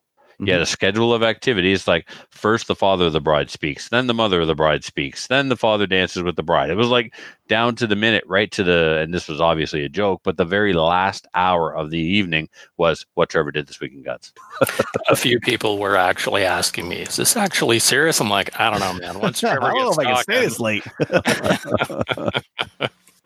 It was kind of the thing that was interesting for me was seeing Jason in his element when he was because he was auctioning, a real auctioneer, really auctioning stuff at this this banquet, and it was super interesting seeing him work in the crowd. that was funny because we're sitting up on stage and we're like, okay, I got to do the auction. He's like, hey, blah, blah, blah, blah, blah. I'm like, holy crap, he's an actual auctioneer. I had no idea. This is wicked. I hadn't been to an auction in probably 25 years since I used to go to cattle auctions. So that was fantastic. So well done, Jason. Yeah, he did a great job. And he suckered me too one time. He's like, just $5 more. And then I made the bid. He's like, just kidding. It was 15. Yeah. So, pub night was awesome. The pub was a little out of the way. I wasn't expecting it to be as far as it was. But so the cool thing about Drumheller is, of course, it's known for its dinosaurs. The quality and consistency and caliber of the fossils in Drumheller are just second to none. There's I'm surprised that Tyrrell Dinosaur Museum is not a UNESCO World Heritage Site. Like, there's a fossil museum in my community, or in the community next to mine, that is a UNESCO World Heritage Site because of the quality and the consistency, and it's nowhere near as cool as this. This is a world-class facility. And and you see people from all over the world coming there to Drumheller, just for that. Middle of nowhere. Yep. The most complete Tyrannosaurus Rex fossil in the world was found there. But anyway, the other thing about Drumheller is its history lies in coal mining. And so it's a Western coal town. And the saloon that we went to for the pub night is actually part of a structure that was like at the end of the era. It was built in 1913. It's a hotel. And it's a saloon, and it still looks kind of period correct. Definitely period correct on the outside, and even on the inside, the reception area for the hotel is just amazing. The cash registers, like from back in the day and stuff. Yeah. There's actually 3 bullet holes in the wall from a gunfight that happened there in 1971. They got a picture frame around it. It's really cool. So the pub was cool. Adriel really liked the wings. He liked them 4 pounds much. So good on Adriel for eating 4 pounds of wings. I was talking to Rick. Other people got double ordered as well. Not just me. I think it's a thing they do. You ordered at one table. They brought them to that table, and then you switched tables and ordered again. No, I switched tables, and the lady's like, you had the wings, right? I'm like, yes, 2 pounds. And she's like, what flavor again? I'm like, this flavor. And she went and got them for me, and they came to the other table as well. That's why I ate 4 pounds of wings. I ate a pound of those. I helped you out. Yes. Yeah. So brother out. Well, I was panicking when we got there because they only had 15 seats reserved for us, and they filled up in like 8 minutes. And then before some people had arrived, other guests were like moving into our section. They didn't care that it said reserved, and I didn't have my gun. And what was I gonna do? It was a gun-free zone. It was a 1911 free zone. Actually, there was a sign on the way in: no guns allowed. It was a picture of a 1911. So. Anyway, in the end, a lot of people moved out, and all of our people moved in, and we had an awesome little pub night there. You guys, what do you want to talk about from the event? Like your highlights from the event? Anything that really stuck out for you guys? Should mention quick, the morning of the event, most of us went and did most of the podcast. Oh, right. A few other people went and did the Stop the Bleed course with Gavin from Ragnarok Tactical and Canadian Patriot Podcast. Which yes, if we're going in order, that's what we did, yeah.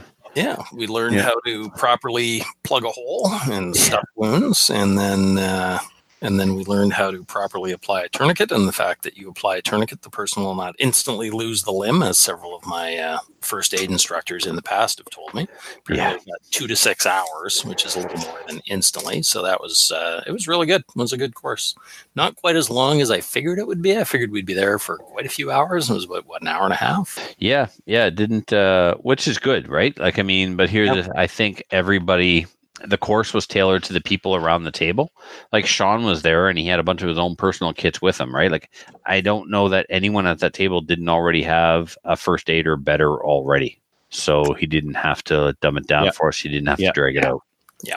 We got into the nitty gritty of this is how you pack the wound, and this is how you apply the tourniquets. Like I have applied tourniquets before, but never that much.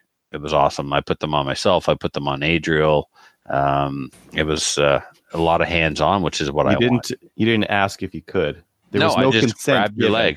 No consent given. I got started right touching up me inappropriately. And right up around your Yep. junk. I was hoping to actually get a testicle in there, but your boxer briefs obviously hold everything in place because I got way up there, like uncomfortable up there. Yes. Yeah. Uncomfortable silence. All right then. After still feel the scars. After Trevor molested Adriel, still got bruising. I've still got a bit of bruising on. I had quite a bruise around my bicep. I mean, he said, "When you think you're done, give it one more." Oh, yeah. Oh yeah, you put that tourniquet on there, and that thing is on. It's on. It's on. You feel your fingers start tingling within seconds. Yeah, but I got the greatest pump picture for Instagram ever. Like my biceps looked huge. Yeah, and your face is going red. Yep. Yeah, so that was really good. It was really good to learn that sort of how to stop people from bleeding out properly, sort of thing. And it is amazing Gavin brought some blocks of gelatin, blocks of rubbery stuff that actually have the wound channel in at 45 and a 9mm and a knife. And it is amazing how much gauze you can stuff into a 45 round. I stuffed probably a good 7 feet worth of gauze into one and still had a bit of so that I had no idea it would take that much gauze to really pack it. That was remarkable. Yeah, when you pull it all out and you see just how long that piece is that was in that hole, it's like crazy. It's like a party trick. Yeah, it really is. It's called hide the gauze. Yeah. So that was really good. Even the slash wound, the slash wound wasn't that deep, but when you started packing gauze into it, it was like, holy crap. It was impressive. I got to get some more gauze for my kit because I don't have enough gauze in that first aid kit. So that was very good. Any other comments on the Stop the Bleed course? I need replacement certificates. I got crushed in my laptop bag on the way home. Mine got all muddy because I got blown on the floor. So I'm going to get Gavin to email it and I'll print it in color. Yeah, same here. Yeah. Okay, so Stop the Bleed was awesome. You should go take a course with Ragnarok. Charity shoot. We already went on about how awesome Jason was and what an awesome job he did. I think parts of the charity shoot were really cool. Where it was like just shooting with buddies from all over the country. Like we all kind of congregated in this one spot, and there were a couple of stages where we were trying to beat each other's times. But you didn't need to do the whole thing. You could just sit on the stage you wanted, or go do some long range, or do some short range, or shoot some flapjacks, or do El Prez all day if you really love El Prez, which I think you love, right, Trevor? I don't ever need to shoot an El Prez again as long as I live. So Trevor man. Trevor managed to get himself a really good score of 612. And then he After how many times did you shoot it? I lost track. I couldn't. I tell you. brought a There's ton a of few. ammo, and it was all gone. So Trevor got his 612, and then he wandered away all pleased with himself. So a bunch of us were hanging around, and I looked at everybody and I said, you know what we should do is we should write a slightly lower score on the board and then just leave it there and let Trevor know and then just leave and see what happens. He'll probably be here all day trying to beat that score. So we asked the RO if it was okay, and he said, yeah, whatever, this is hilarious. You guys are evil bastards, but go ahead. So we put 6... Or he, So I had you 614. We Yeah. put 612. Yeah. But we put Rod instead. Yeah, of you made a Random mistake with the Name. name. Yeah, Yeah. it needs to be more believable. Yeah. Well, it was funny anyway, because I texted Trevor and said, hey, somebody beat your score about 5 minutes after you left. And then we're walking down the ramp to go back down to the rifle range. And Filthy's there, and Filthy points. He's like, oh, there's Trevor, there's Trevor. And I see Trevor look down at his phone and then frantically start texting. I'm like, ha, ha, ha, ha. Gotcha. So Trevor's text back was, what? I'll fix that. And I think you actually did end up spending the rest of the day up there shooting. I sure did. Yep. Yeah, and I don't think you didn't come that. Did you come close to beating it? Most of the times I saw you were over 10 after that. No, I ended up with a couple of high sixes, but I could never get a clean. I had lots of raw times under 6, but I could never get a clean. So it was an IDPA target, so you had to stay in the down 0. Otherwise, they added time to your score. The way the stage was set up was your time was your score. The amount of time it took you to shoot it was what your score was. So if you kept them all in the A zone or the down zero zone on the target, then your time is your score. But if you wander out of that down 0 into the -1 or the -3, then that is added to your. It should be plus. I don't know why it's a minus. IDP is dyslexic. Plus, yeah.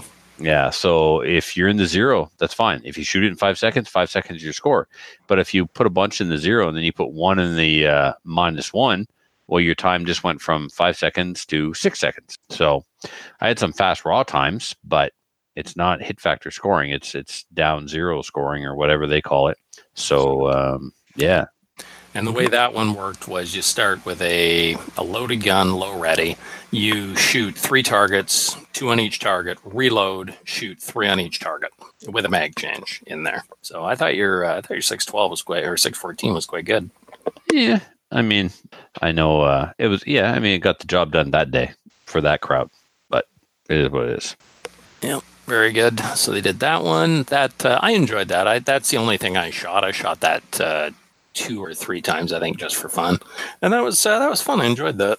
And then I shot on the rifle range. They had the rifle range set up with targets from 200 back to 300, and people were just sitting there blasting all day. They had steel, they had flapjacks, had all sorts of targets set up. A vendor brought a new type of steel target they're experimenting with, put it out on the range, and it was bright blue, and that thing got the crap shot out of it. So I would Which be they very wanted. interested to They see. wanted to happen. Yes, they were testing it, so they said shoot the crap out of it. So it was getting shot. Oh, that thing must have taken thousands of rounds. So I would be interested to see what kind of shape that target was at the end of the day, because I was putting 338s into it. People were putting all sorts of stuff into it. So it'd be interesting to see how it stood up. Nice. So that was fun. Got to shoot Adriel's WC-180. I'd never fired one of those. That was fun. Shot a couple really fancy 22s that are out of my budget range. That was good. Shot Short Round's new Rickster's new 338 that he just built. So that was pretty awesome. That's a nice gun. He built it on the way out there and put it all together, and it worked. So good on him. And shot Baby's weird little, I don't know, those little Glock carbine conversion things. Ronin, yeah. Yeah, that's kind of weird, but it was fun. Shot that. Shot Ian from Prepper Podcast, Ruger PC9. That's an awesome little gun. I really like that. Gallon I forgot. loves this. He loaned me that rifle. Oh, did he? Yeah, Oh, for review. Sweet. Oh, cool. Well, I- ship I it got out to me it. when you're done with it. I'll I'll take take it. him. Just ship it. He'll be Ship fine it. with Yeah, it'd be fine. Sorry, Ian. He's a busy guy. I gave it to someone else. He's got it now. You'll have to Sorry, get it from buddy. him. Yeah, that's a slick little gun. I wasn't sure about those, and I'd still prefer it with a pistol grip on it, but that's a very nice little rifle. I really like that. he handed it over to me, muzzle up, and I was like grabbing for the pistol grip. I'm like, where is this thing? Oh, it's a grip there. Yeah. But yeah, actually firing it's fun. Yeah, it's really slick little gun. I really like it. And the price, I mean, whatever, for what it is. And I was surprised by the weight of it. That thing's got some girth to it. Very nice. And no recoil. So very slick. Yeah, really. And they're quiet. They make about as much sound as a 22. Yeah. Yep. Very cool. I may have to look at getting one of those. I really like it. Check out the FX9 because it's BCC and it's AR ergonomics, which is more your cup of tea. Yeah, I fired one of those at the GAT show. I found I'd have to get one and handle it, I think, a little more because I found it dug into my hands in some weird spots just the way I was holding it. I didn't have that problem with the Ruger, but yeah, it was a cool little gun too. Cool. Yeah. One of the Yeah, well, one final comment from me about what I liked about the charity event was you weren't tied to any schedule or any particular event. Like in other times, like you shoot this stage, then you shoot this stage, you shoot this stage. Whenever it's whoever organizes it brings their flavor to it, right? If they're a competitive shooter, they build it around competition. We saw that in Ontario, kind of both times. Then we had Steel Challenge competition. Yeah, we see it at my shoot. Everything is based around competition. You shoot a Steel Challenge, you shoot around a silhouette, you shoot around trap. We take a score for everything, and we award prizes to the people who actually win those events. Plus, it's a great way to figure out the McClatchy Award, right? So the charity shoot shouldn't intimidate people because they're not interested in competition, right? It should be something that's accessible and approachable for everyone. And this one certainly met that. You could shoot those events as much as you wanted. Now, the ones that there were awards for, like Jason knew how to maximize profits, so to speak. Yes, you can shoot all day. If you want to be part of the contest, you got to pay up. You want this score to be recorded? Where's your ticket? Tickets are $2 a piece. Go buy them, right? So of course I bought, lots and lots and lots and lots of tickets. So you had the know your limits drill. So it was quite challenging. It was very, very challenging bullseye shooting with a pistol. You wanted your time recorded, you coughed up a ticket. Same as the El Prez. But you didn't have to. Like if you just wanted to go shoot it and try your hand at it, you were able to do that. You only got into the competition if you paid for the privilege of getting into the competition, right? There was prohibs there. Cough up some money, shoot a prohib, right?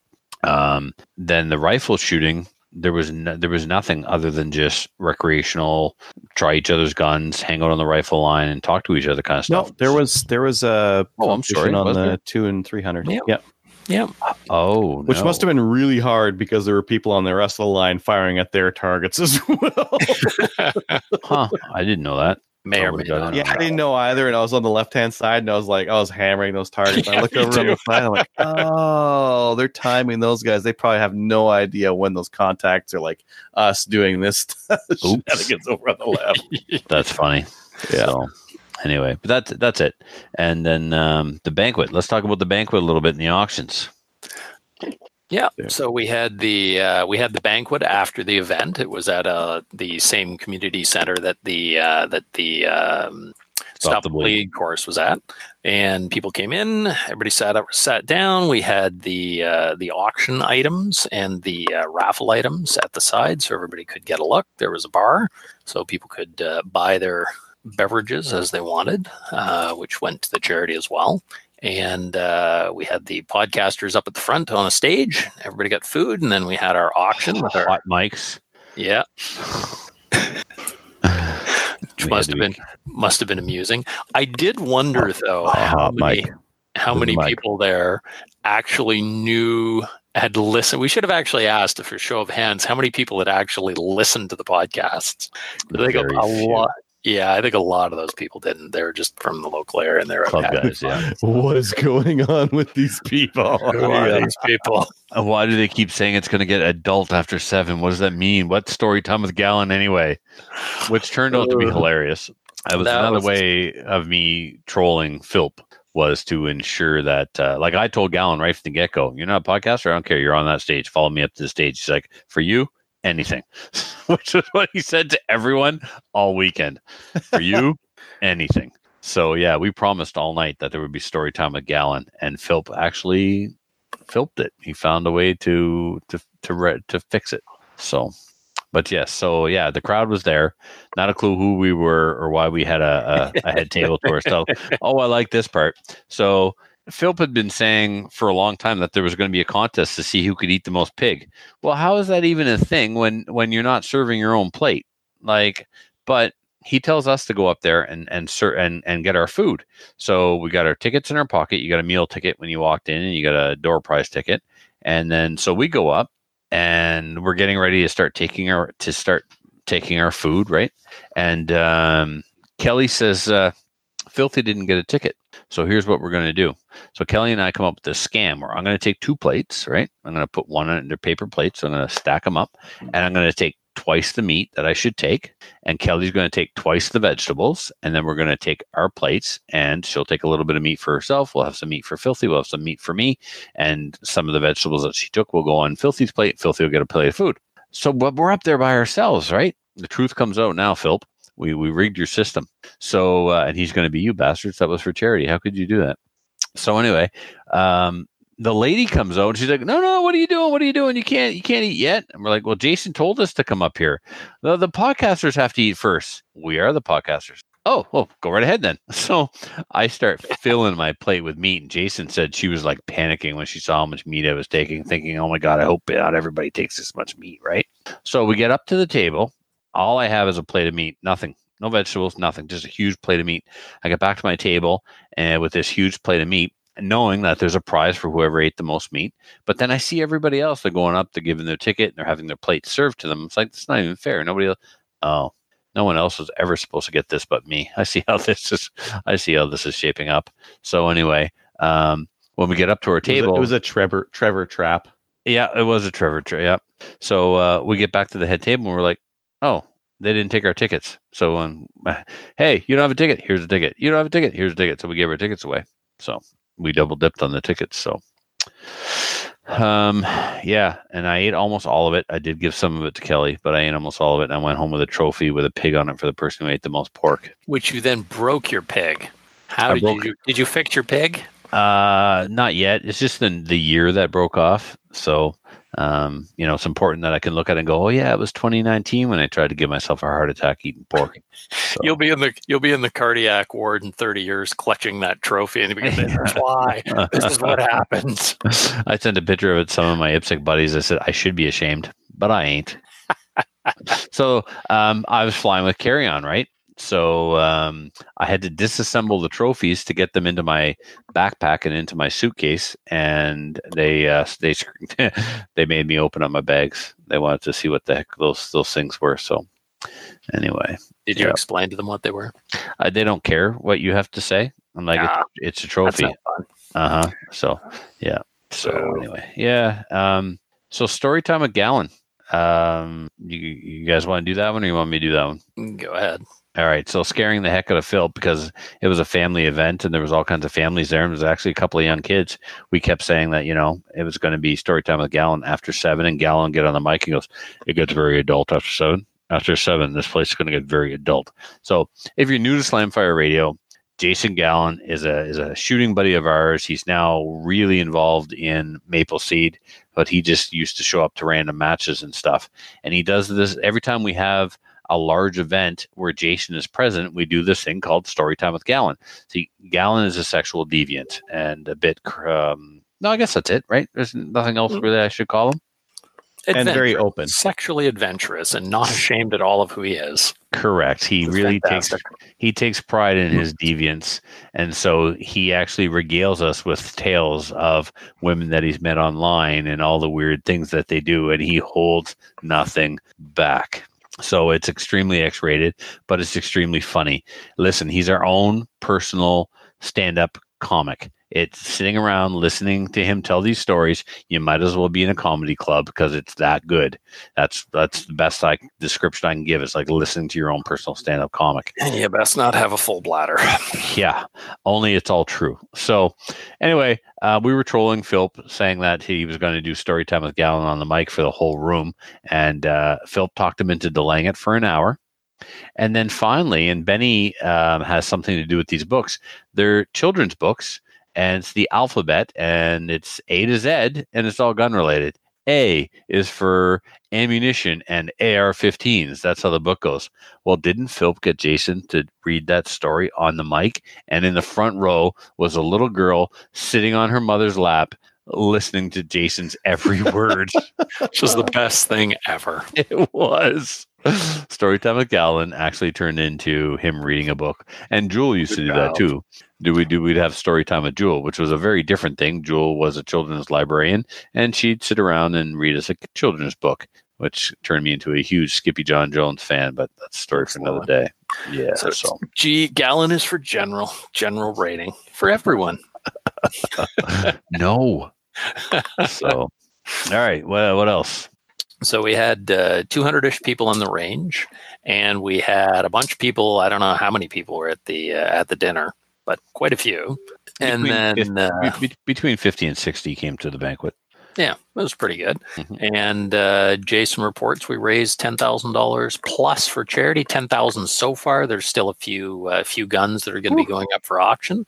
So that's amazing. And the lady from the Big Country Anti-Violence Association was there. Money's getting split between them and the local Humane Society. And the lady gave a talk about what they do. A bunch of the ladies on stage. Maybe there was crying and hugging, and maybe I had some dust in my eyes around that time, maybe. So, the fact that we raised that much money for such a great cause was just, that was worth the drive. That was amazing. Yeah. So well done, Jason. That was awesome. It's a great event, as Trevor said. Very, very well done. Cool. Yeah. And where are we going to be next year there, Trevor? Oh, for the 10th, we are back in Restigouche, and we will be, the planning has already started, really. Adriel and Kelly are going to take care of the social media aspect of things, and Kelly's going to work on sponsorship for the prize table. I'm going to take care of the range component, and the events are already all planned. So I don't think we'll see the numbers that we saw in Alberta, but we're still gonna hold our own, and we'll try and beat our last number of 7,000. See if we can bring that up by like $500. And we also have to come up with something to do to Gallon, because Gallon got pepper sprayed with bear spray last time as an extra after hours fundraiser to happen at the party at my place. So we have to come up with a new Gallon punishment. Yeah, interesting too, because I looked at that bear spray and it said not for use on people, but it actually worked. I figured it wouldn't work on people, but it actually does work very well on people. So y'all should keep that in mind. Yep, it does work on people. Yep. Cool. Very cool. There's been way too much YouTube to bother with. Let's just get into our regular listener feedback. Yeah. Yep. So, Mr. Host, you read this part.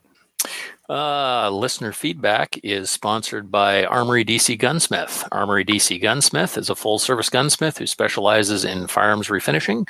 He offers hot bluing, parkerizing, and Cerakote finishing, as well as wood refinishing. Cerakote finishes, as well as wood refinishing, and rust blowing, we found out.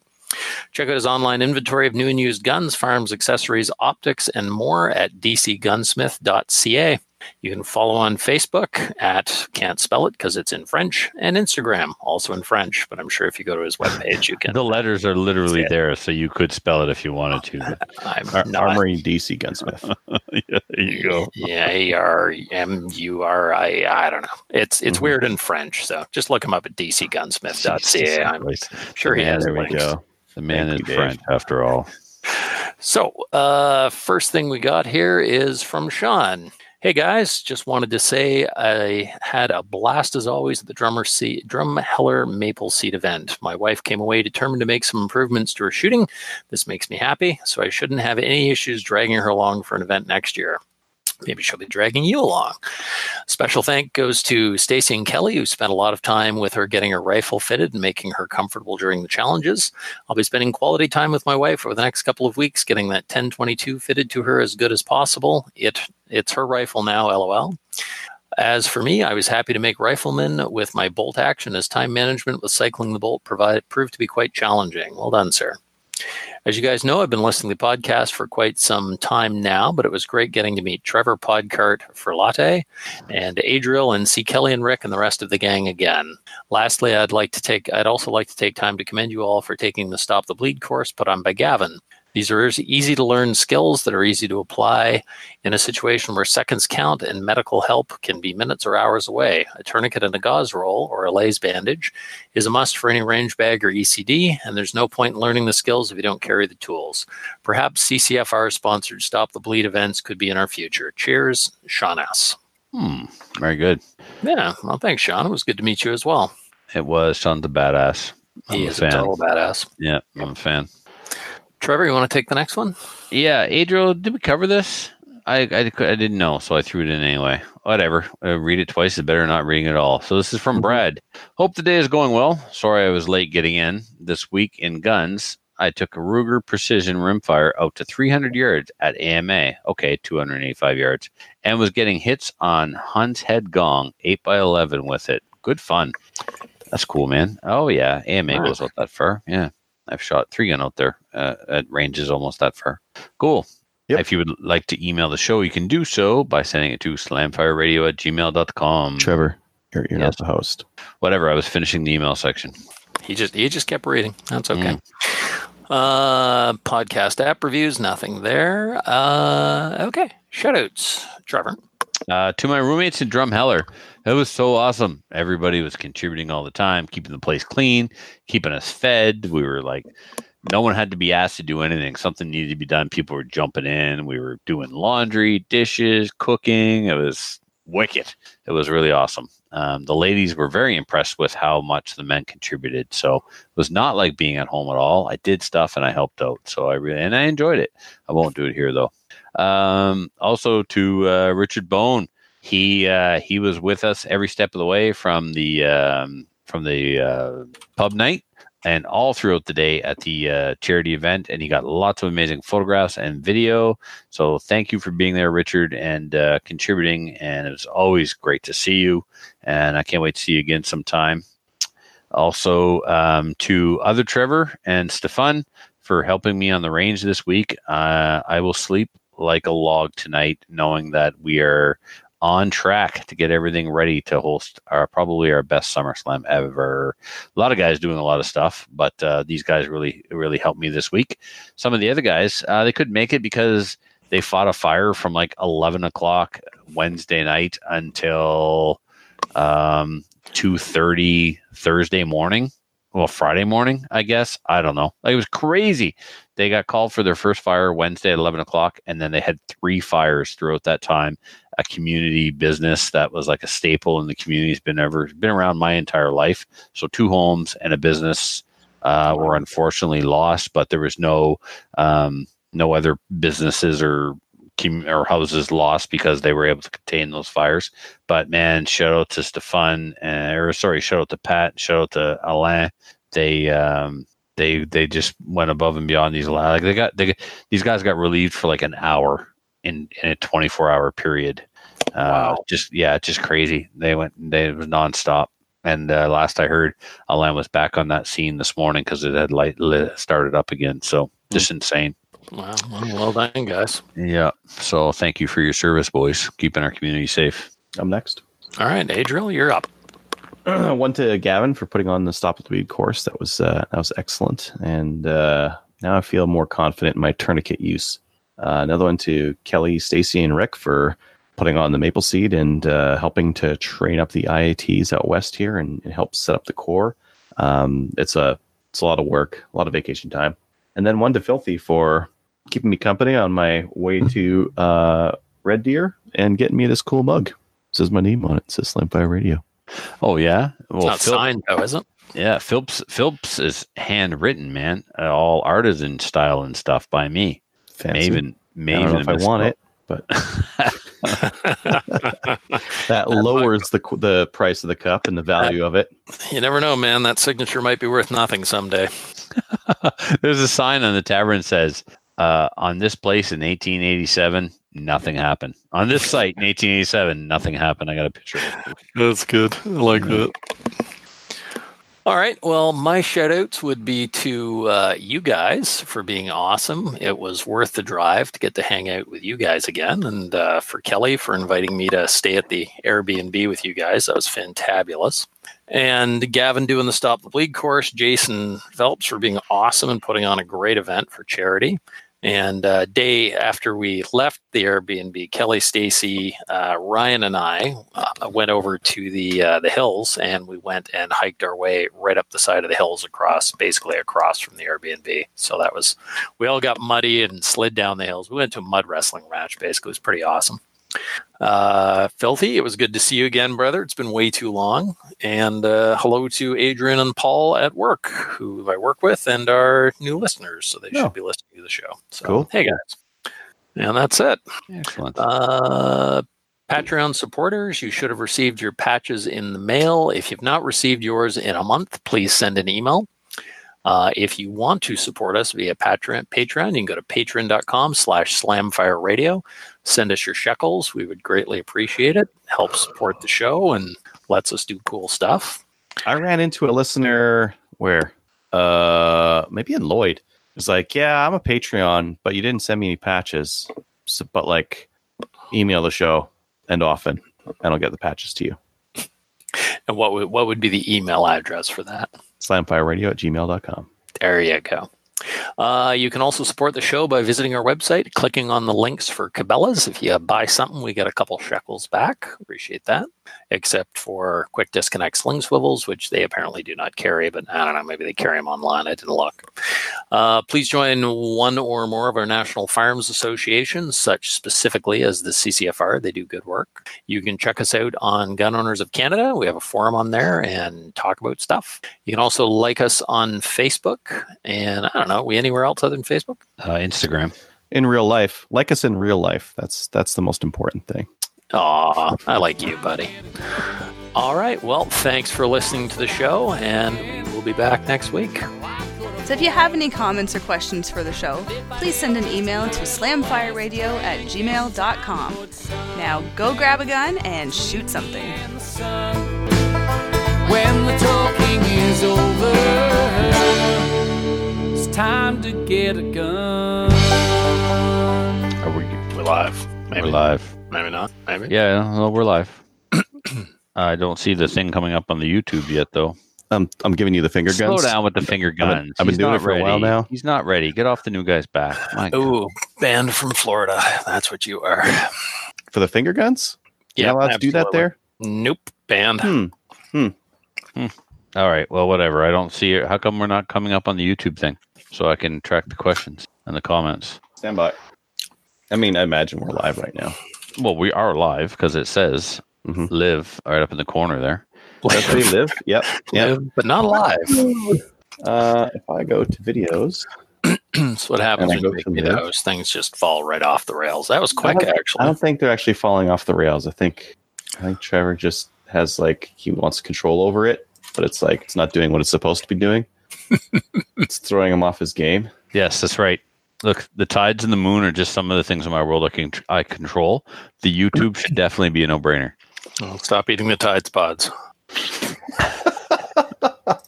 But they're so yummy. The YouTube should... All right, I don't know what to tell you. It's true, they are delicious. Well, I'm looking at the YouTubes. Hello, Buckshot. Dave's looking at the YouTubes. I don't know. I see the YouTubes. Yep. Dave sees the YouTubes. I see Trevor waving stuff around, so I'm assuming we're live. Yes. No. But if you go to YouTube on your phone, you don't get that notification that, hey, Slamfire is going live, right? And then people watch us there and they ask questions, and then we cover it later on the show. I guess we're not doing that tonight. Okay. It's live, and there's people asking. They're chatting right on it right now. Really? Then why am I not getting the standby? I don't know. Buckshot says you are on YouTube. Woo. Yes. Did you guys block me? He's the expert. There Probably. There we go. No, but we I'm in there should. now. Yep. Buckshot Kid. Hello, everyone. Okay. I got it now. I had to go look for it. I didn't get to know it. Whatever. Okay, Dave, the show is all yours. Don't embarrass us. I